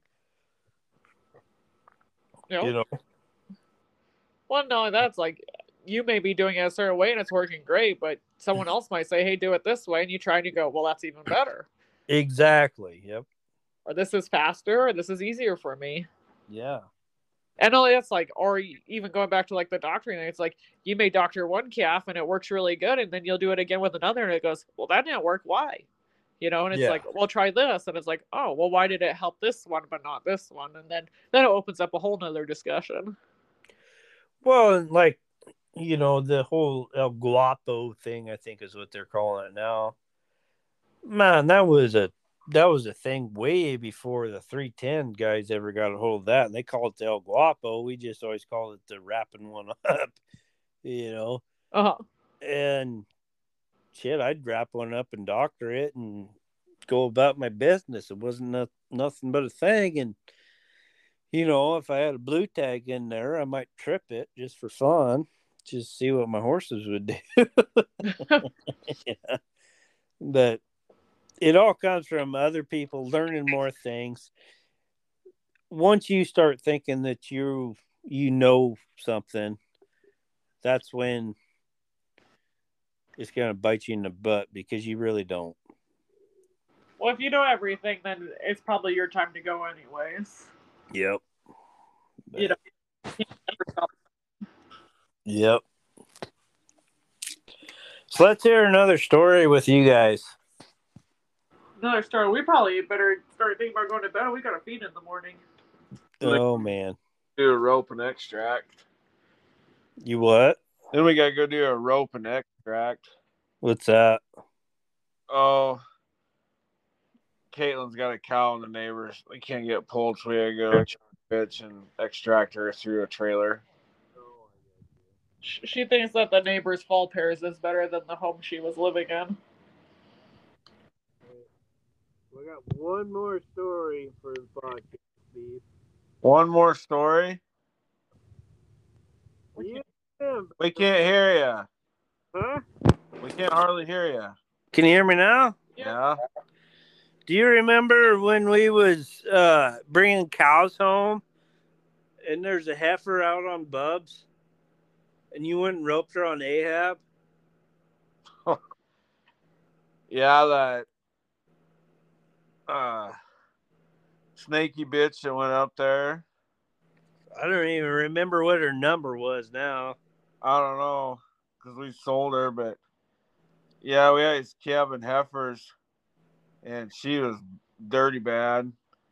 Pulled a calf out of her, let her out of the cabin lot. She went through like 2 or 3 fences, got up north on Bubs, and we was just gonna let her calm down a little bit. And like the next day or a couple days after that, we was gonna be bringing like 400 or 500 cows down the road to go home to Kiev. So like hell, was gonna sort her off then. Because everything's going to be by the gate. Yeah, because them fall pairs going to come home. Yeah. So we get them by. No, Ronnie Pelster was up front with the pickup trailer. Imagine that. Yep, old Ron. And we Corey and I go in there to sort her off. This bitch does not sort off. So we decide we're gonna rope her. And Corey, in all his infinite wisdom, and it's colder than hell, decides that he's gonna rope her going into the wind. Well, that don't work very good. So I get behind her and I wheel her around to go with the wind. So I had the windage and elevation. I roped her, and she is so mad. Corey went to finish trailing cows. They only had like another mile to go. Then tell Ron to come back with a trailer. So I'm stuck up there, this cow or this heifer that just killed. She'd come at me, so I just dally up and ride, and I drag her everywhere. Well, anyway, this goes on for a while, but it's so funny because we had sharp shoes on, and the ground was just good enough there that you see all the sharp shoe tracks around. It's kind of cool. But anyway, Bob didn't cuss you out for messing up his. No, he thought it was funny. Oh, okay. So Corey finally gets back, and I had to wrangle the troops. Yep. And he comes in there doing the cavalry chant and just assholes this bitch, just T-bones her.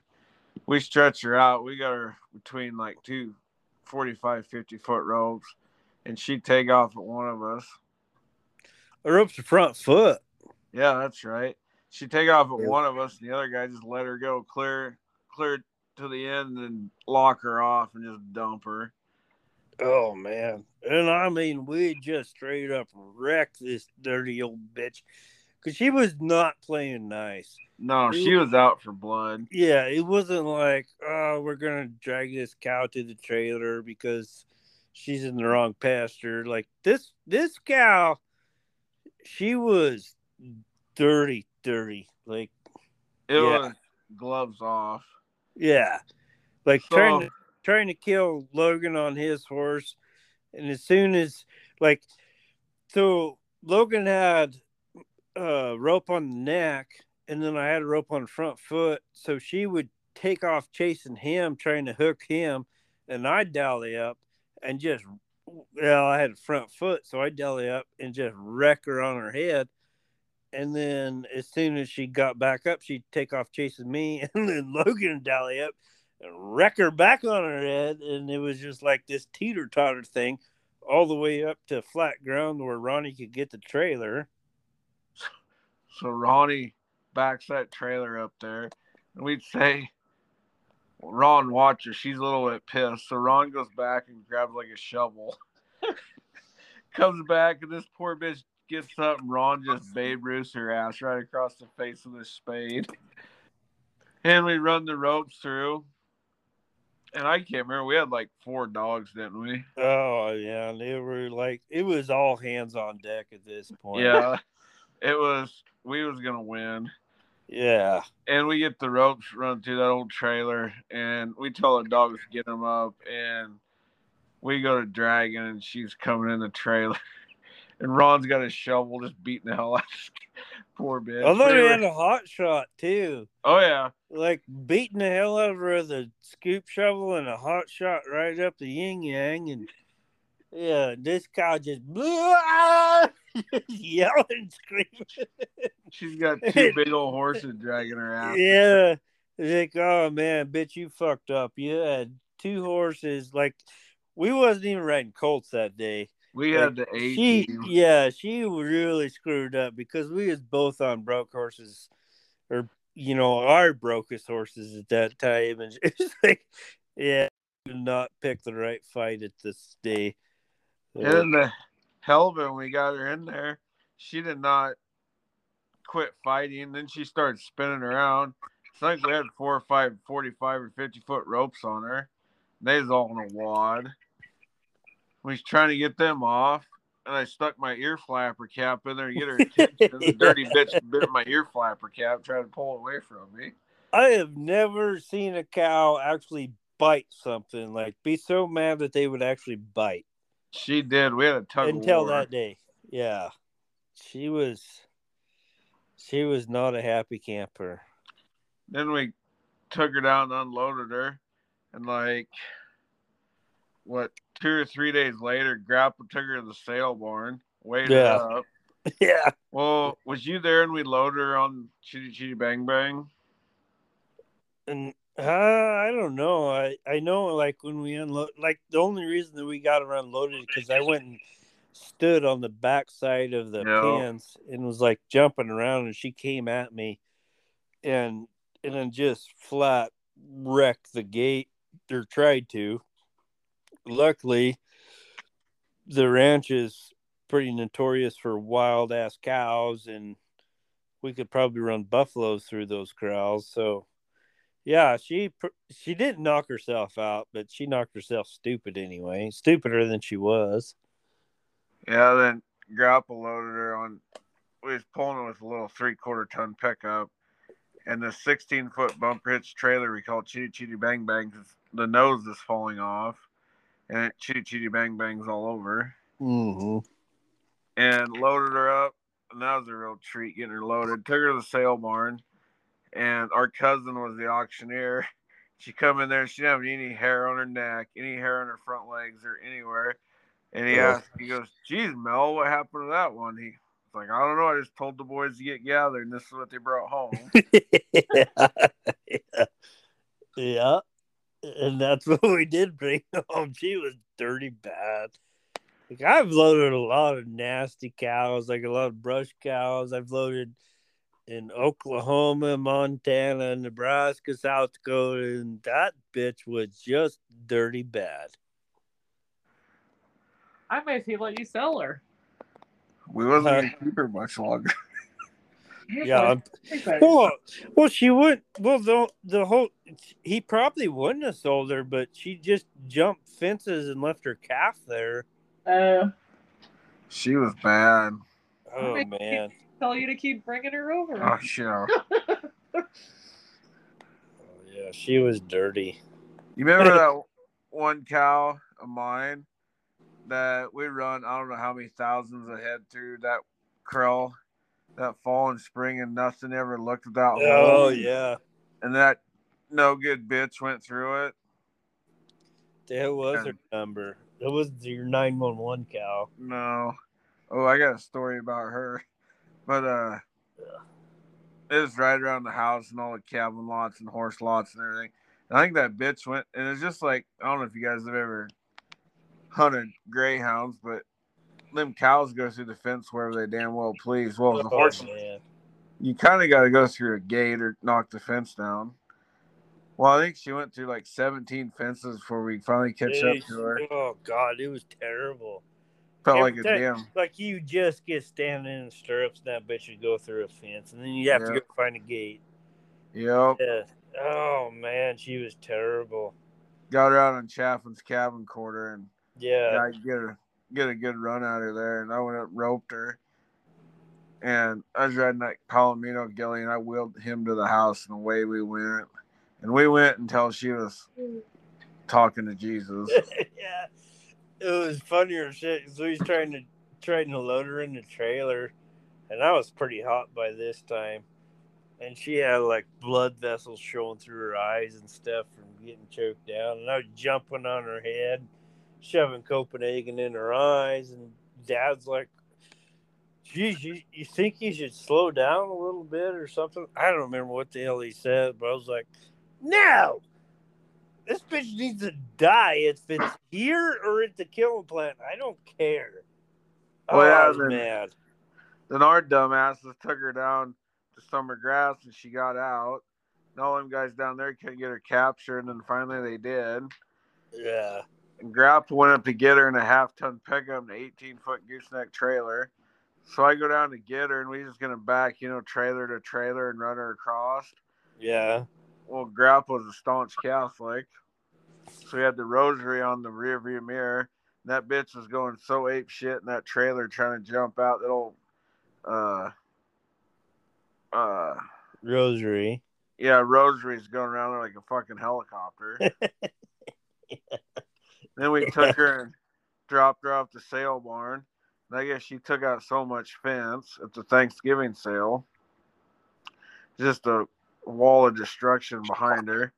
Went to the bar after that, and Kurt Weber is the yard man. He goes, if you ever have a cow that wild again, don't bring her here.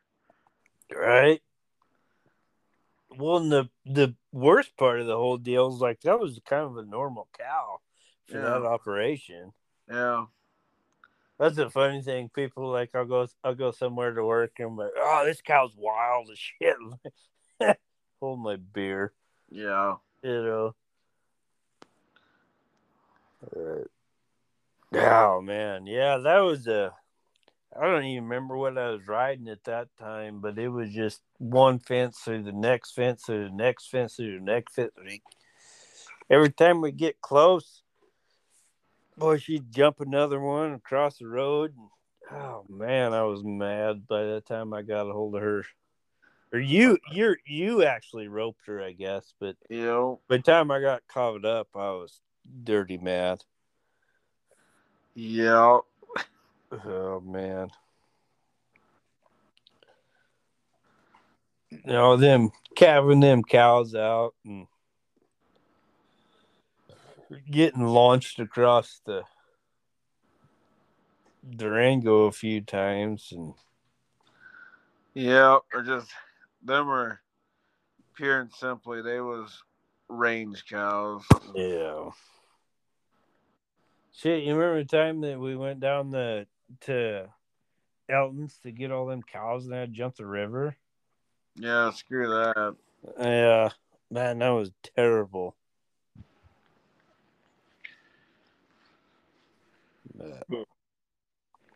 Well, hell, I'll let you guys get to bed. You guys are getting old. Yeah, we are. Probably farting dust by now. So Yeah, we're getting pretty long in the twos. yeah. So. All right. Well, it was good talking with you, and we'll probably have you guys on here again, and we'll actually talk about what we's going to. I know. Sounds good. We kind of have bills. All right. Well, thanks, Beef and Caitlin. Thanks. And if anybody wants to get a hold of you to ask questions, do you want to put your name out there or not? Sure. Okay, so Caitlin Cooper. You. For now.